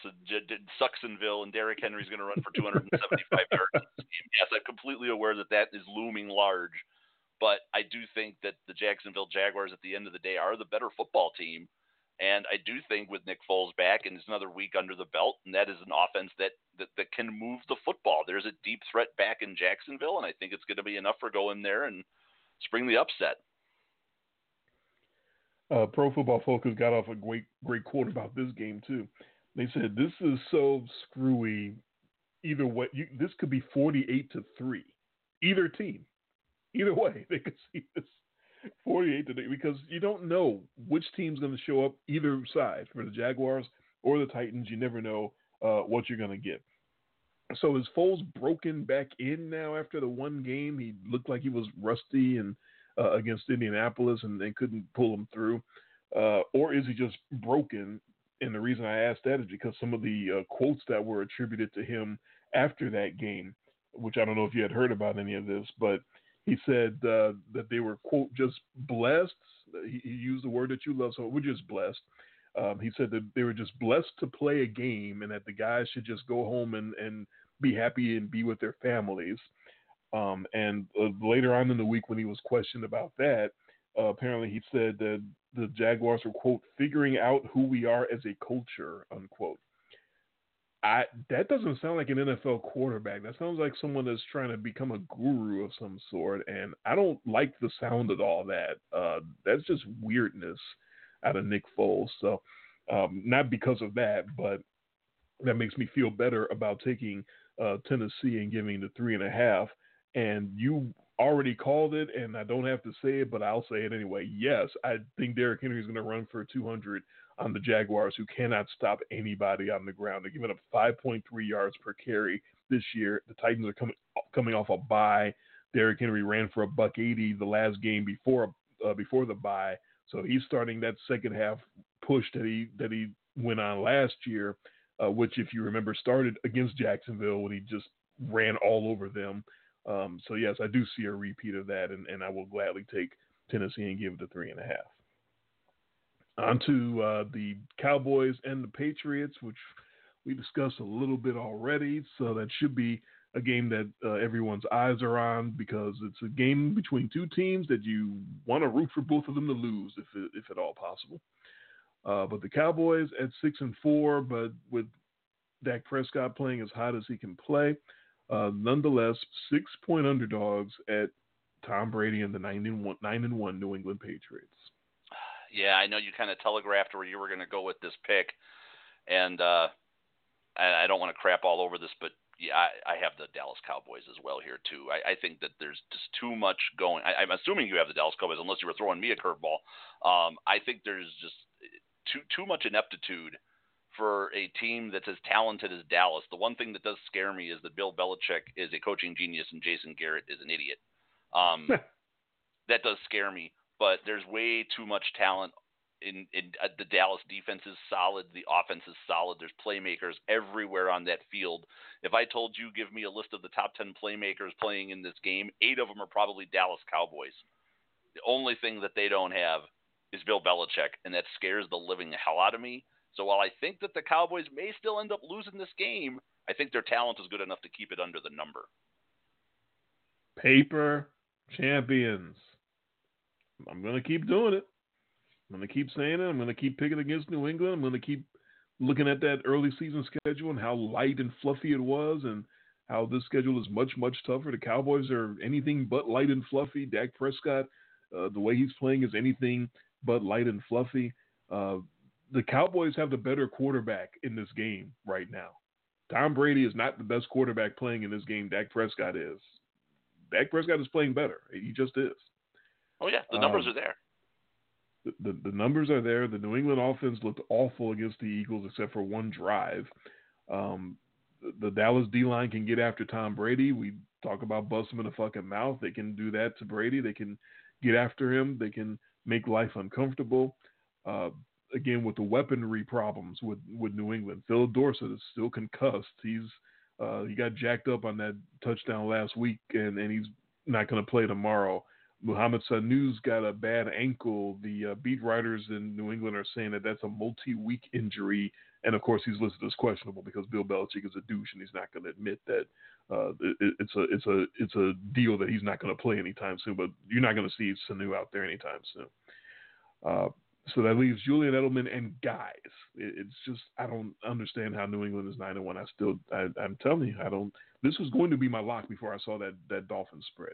So here we go again, where I should lock up one team and instead I'm going to lock up another. So yeah, I definitely like the Cowboys in this one. On Sunday Night Football, this is the one that as you mentioned, got flexed to the prime time because of the prime matchup between the 8-2 Packers and the 9-1 49ers. Should be a great one. Packers are coming off their bye. Green Bay is a cop-out line, 3-point dog at San Francisco. Yeah, this one was tough for me because we've got the 49ers who feel like that they have been a team that is hard to trust because we've sort of equated the Niners to the Patriots, and then last week they win in some incredibly lucky fashion and then cover in even luckier fashion. The Seahawks got them, although that was in overtime, and then there have been times this year that they've just looked incredible. I mean, that whooping that they put on the Carolina Panthers out in San Francisco, the show me game, right? That was the game where we were like, yeah, you guys better show me something here, and then just go out and utterly dominate. And you'd think that the normal tendency would be to take Green Bay here, but I'm equally as unimpressed lately with Green Bay. They should have lost to Detroit. Oakland gave them more than they could handle, even though the score didn't indicate it. They had the game that they lost. They have not been the most impressive. The Panthers could have tied that game if Christian McCaffrey had gotten the ball apparently one more half millimeter closer to the goal line on that last play of the game that only was not called a touchdown because you just couldn't see where the ball was. But even all the guys laying on the ground thought it was a touchdown. But yeah, whatever. Rules and stuff. That's fine. I'm not bitter about losing that pick either way. So you've got an unimpressive team in Green Bay, I think, who's maybe set to go on the road here and play a team that I think I've also been unimpressed by in San Francisco. It's smelling like a whole lot of pushy to me. I believe this is 3, right? Or is this they're a hook on this one? Yeah, it is not a top outline 3. I could see a last-second field goal for the Niners breaking a tie and winning the game for them. So, what the hell? I'm going to take the Niners to be less unimpressive. Not the most ringing endorsement, but okay. You already called it. I do think that San Francisco's defense is similar to New England's defense, in which they have built up some incredible numbers on the backs of some really bad opponents in the first half of the year and making themselves look as even more impressive than really they should. We've gotten so many shots of Robert Saleh, the Niners defensive coordinator, so he's clearly the hot guy. He's about 3 or 4 more sideline shots away from auditioning for a Right Said Fred video. I'm about over him. I've had about enough of Mr. I'm Too Sexy with his shaved head and all that. Yeah, they the paper champions. Again, I just don't think that the 49ers are nearly as good as their record says they are. And 9-1 is a great record, but I really do think it was built on the backs of a lot of bad teams. And they're getting much more challenging opposing offenses and opposing teams coming up this month, at the end of this month and beginning of next month. The one thing I had to look up and make sure is we've seen how Green Bay has struggled over the years to protect Aaron Rodgers. So that's where I thought that San Fran might have a shot to pull this off, is if they can get after Aaron Rodgers and make life miserable for him, then they can possibly come through and pull this off. But Green Bay's offensive line and pass protection, according to Football Outsiders grading system, it ranks 10th in the league this year, which is much better than I expected when I went to go look that up. So that gave me the confidence to go ahead and take Green Bay to cover the spread and also to win this game. San Fran, of course, has still got injury issues. Matt Breida, the running back, is out. George Kittle's still got that knee issue. He's iffy. I can't seem to get a distinctive read on whether he's actually going to play Monday night or not. They're being very coy with that, but I got a feeling he's not going to play. I just got just a sort of a gut thing.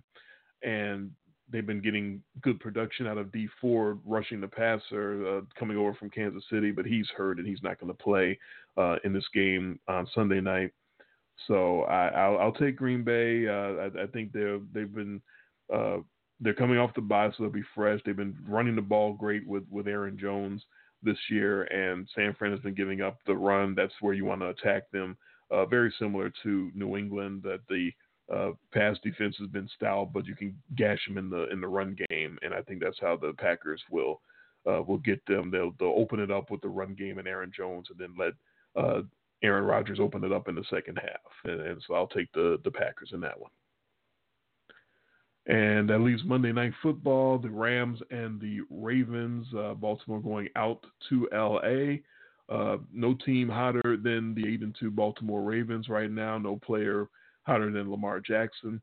They are 3-point favorites on the road at the 6-4 L.A. Rams. Yeah, I mean, how do you say anything bad right now about the way the Baltimore Ravens are playing NFL football? I mean, they're coming at teams every possible way.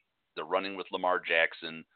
I still fear for the poor guy's health. I mean, if I could go to Vegas and lay odds that he doesn't make it through and all the way through as far as they're going to make it in the playoffs, I would probably make that bet and maybe get some healthy odds, although I don't know because he's not a big guy. He's kind of a slight guy, and you keep calling all these,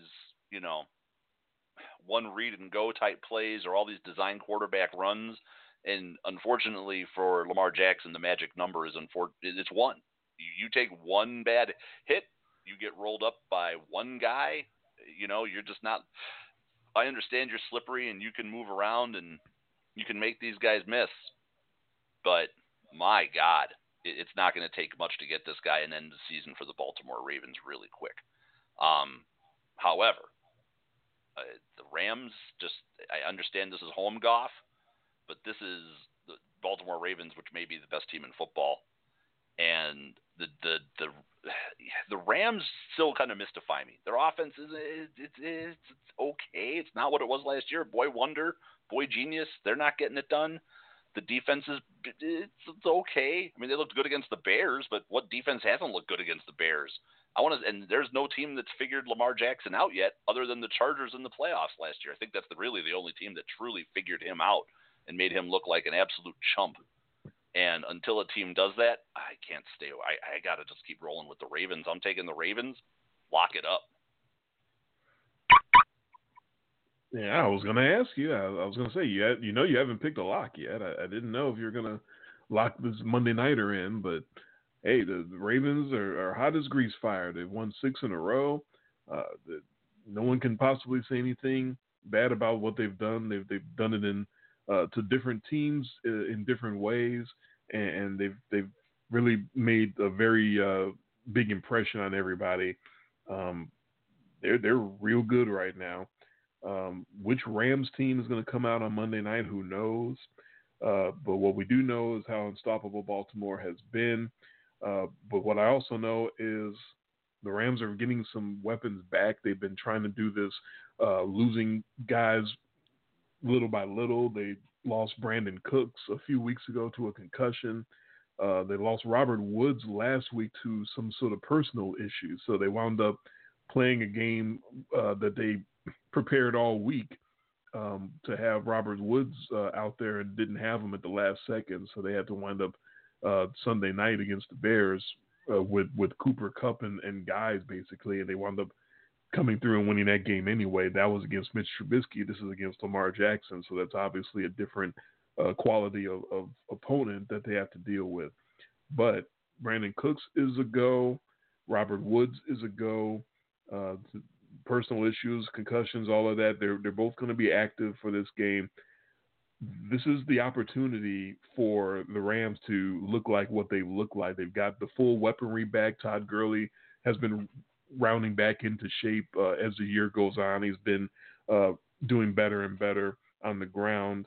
And so just on a hunch, because the Ravens have been so hot and seem like they're unstoppable, maybe they're ready for a bit of a letdown, and the Rams getting their weaponry back and looking like they're full selves. I don't feel a ton of confidence about it, but I'll take the Rams with the upset on Monday night. I think, like you said, it's home golf, so if he has any chance to do what he's supposed to do, then this is the chance to do it. And the Rams, numbers-wise, aren't nearly as bad as they've been getting the rap for. They've just been so inconsistent, but they're still 7th in the league in passing. And they're, like I said, their running has been building up as the year goes on. So they're working towards that balance that they had last year to help them get to the Super Bowl. So I think this is just a shot in the dark that they're going to take advantage of the home date on Monday night and sort of bring out their best and get a win over a Ravens team that might be ready to go to sleep a little bit, listening to all the hype that they've been getting. Oh, are we done? Beliefs we're done. Yeah, with 5 minutes. But this is also the last.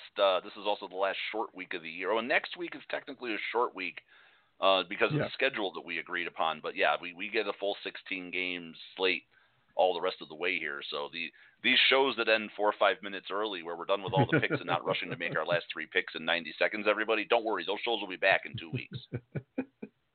But they shouldn't be, because there'll be so many more teams that are so out of it that we should spend like 10 seconds on them. Like, do Browns and Bengals have some more matchups in division there? I don't know how we could spend more than 30 seconds talking about that game or Jets and anybody really, so or Redskins and anybody.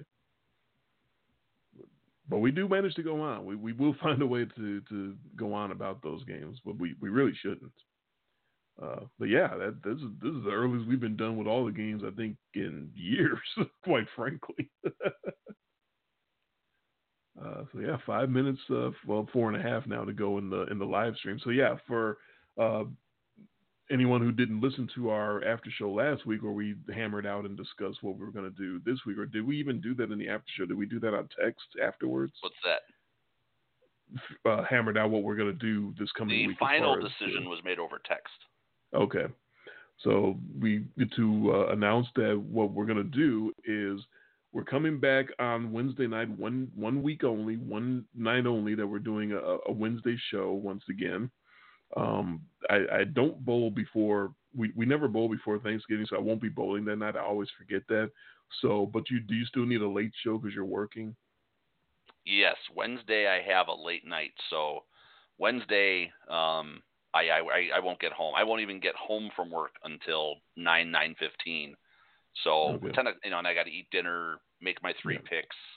I obviously can be looking at those during the day, so I may be ready with my picks, but no, I would definitely prefer a 10 p.m. show on Wednesday night. And we could, like we said, I think we're going to do our Week 12 recap, and that could be an hour because that's our normal, right? Right.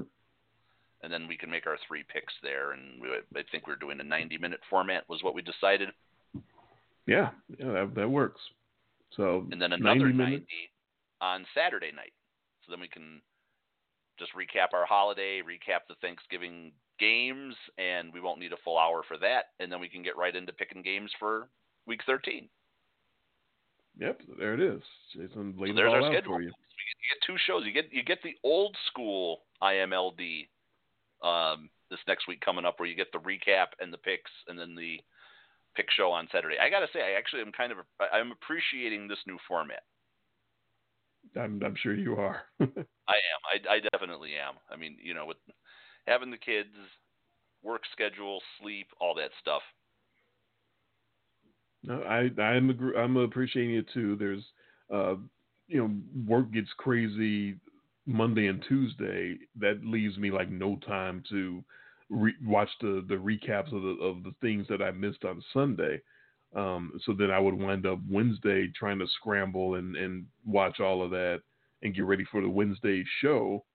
Or if the show was Tuesday, I'd just be screwed because I wouldn't have time. So yeah, I'm definitely appreciating having Wednesday to finally catch up on all the stuff that I missed on Sunday, and get to sit there and finally watch all of that. So yeah, I'm with you. It's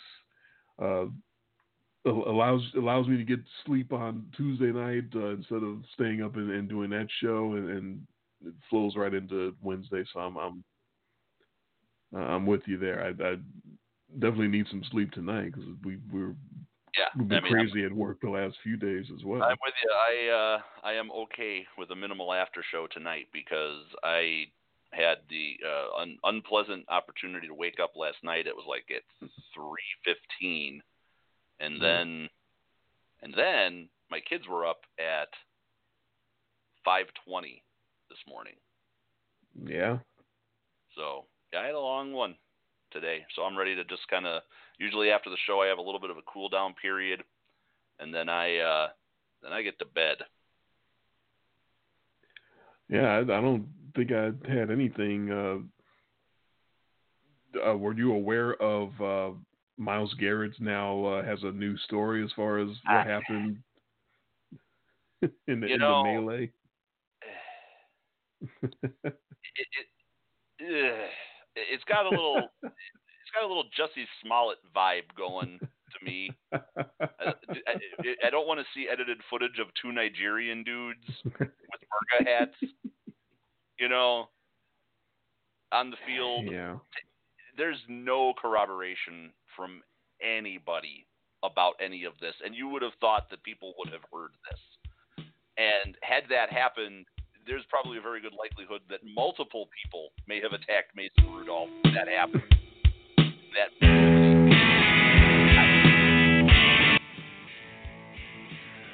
All right, now to our VIP after show. As you were discussing, for anyone who wasn't aware, this didn't happen. This didn't come out until I believe Thursday. So literally a full week after Myles Garrett, the Browns defensive end, ripped Mason Rudolph, the Steelers quarterback's helmet off in the Thursday night game last Thursday, and proceeded to beat him with it. Fully a week after that, Myles Garrett has now accused Mason Rudolph of uttering a racial slur, and therefore setting off Myles Garrett into the attack that he perpetrated on Mason Rudolph. Mason Rudolph denied the allegation, and like you were saying, there's no other players that have so far corroborated Myles Garrett's story. Right. I would have expected that one to come out right away, because if that had happened, there probably would have been some maybe mitigation of the suspension. Maybe you would have had Mason Rudolph getting punished or get put into sensitivity training or no. This came out way too late. This feels like a last gasp for somebody who's trying to go into an appeal hearing or something with something. Nobody, and absolutely nobody, has backed him up on this story, to the point where people who were actually on the field when it happened were like, "No, that didn't happen." Yeah, so my first reaction was exactly that when I heard that. Like, no, you're making that up. There's no. This is where we've come to now. There's no way that happened, and you're just now saying it a week later. That doesn't make any sense whatsoever. And then I had some remorse isn't the right word, but I thought about it and sort of did the other side, and what if this really happened, and what would be the reasoning or justification behind him not saying anything. And so I sort of made a parallel in my mind that there's a similarity. It's not a perfect comparison, but there's a similarity between that and a woman who gets sexually assaulted not saying anything to cops or anybody in her family or something like that. So what would his excuse be? Fear of not being believed, fear of being ridiculed, fear of not being taken seriously. So how possible is that, or how realistic is that he had those fears? And I've come to the conclusion that I don't believe that he has the same situation as a woman who got sexually assaulted being afraid, because what she would be afraid of is not being believed by people she cares about, like her family and people that she actually cares what their opinions are. And she would be afraid of being called a liar, or, why didn't you get out of the situation?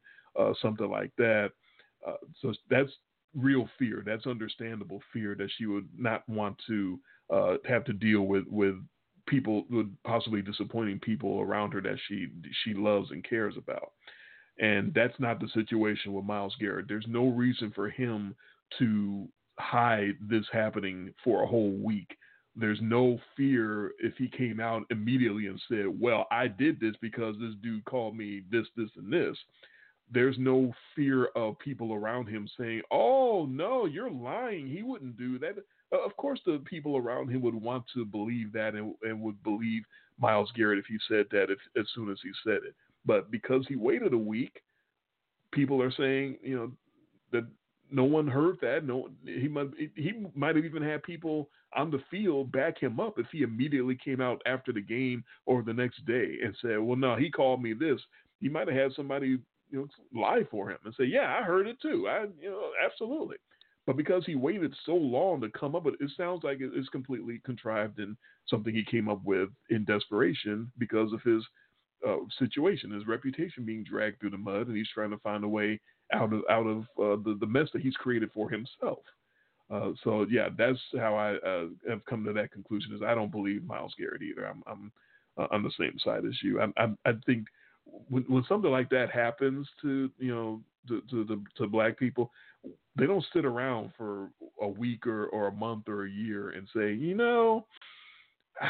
I wasn't going to say that I was called a racial slur, but now I think it's the right time. No, we're saying it. We're screaming it as soon as it happens. Hey, what the hell? No, this is not cool. So no, I don't believe that actually happened. Yeah. It's always a tricky subject, right? Yeah, always. It's hard being a white guy saying I don't believe a black guy calling racism. It's not easy. Not a good look, but that's the first thought I had because it seemed like a logical thing. If it had happened right away, multiple players had said something about it, that, or it was caught on a hot mic, something. Just give me something. No, this just just a looked million like hot mics around those, around the field. Somebody with a helmet in the head. It doesn't have to be racist. Not everything has to be racist. Which is what I said as soon as it happened, because so many of the ESPN talking heads were immediately, well, what happened to Mason Rudolph? Why didn't he get punished? Why didn't he get suspended?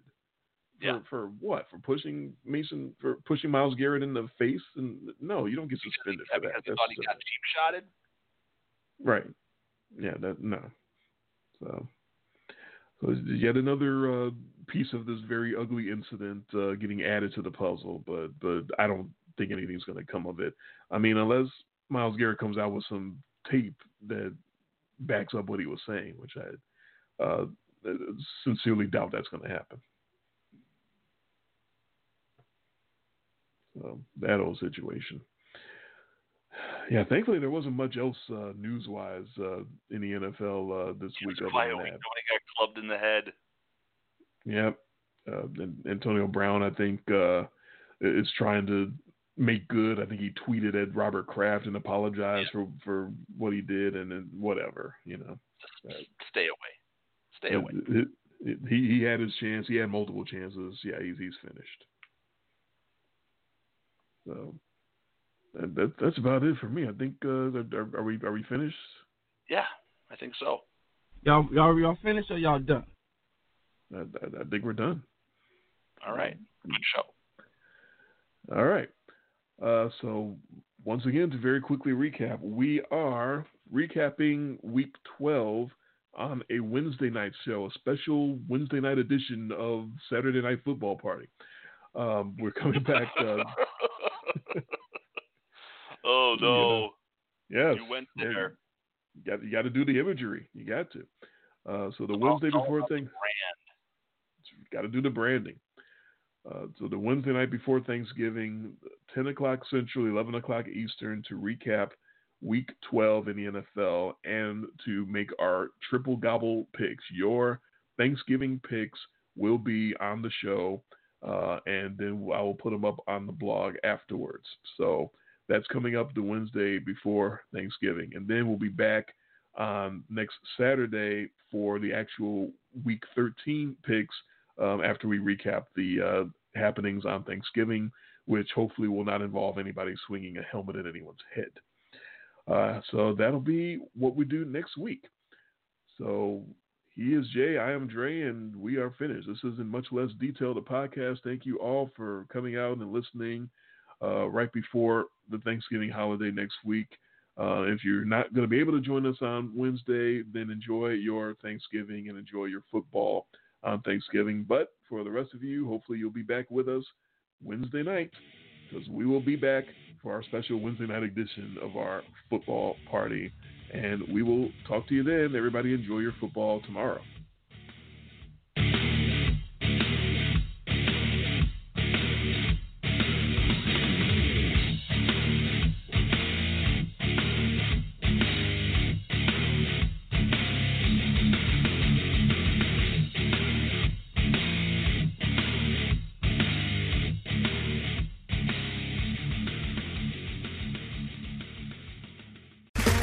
Okay, round two. Name something that's not boring. A laundry? Ooh, a book club. Computer solitaire, huh? Ah, oh, sorry, we were looking for Chumba Casino. That's right, ChumbaCasino.com has over 100 casino-style games. Join today and play for free for your chance to redeem some serious prizes. ChumbaCasino.com. No purchase necessary. Void where prohibited by law. 18+ terms and conditions apply. See website for details.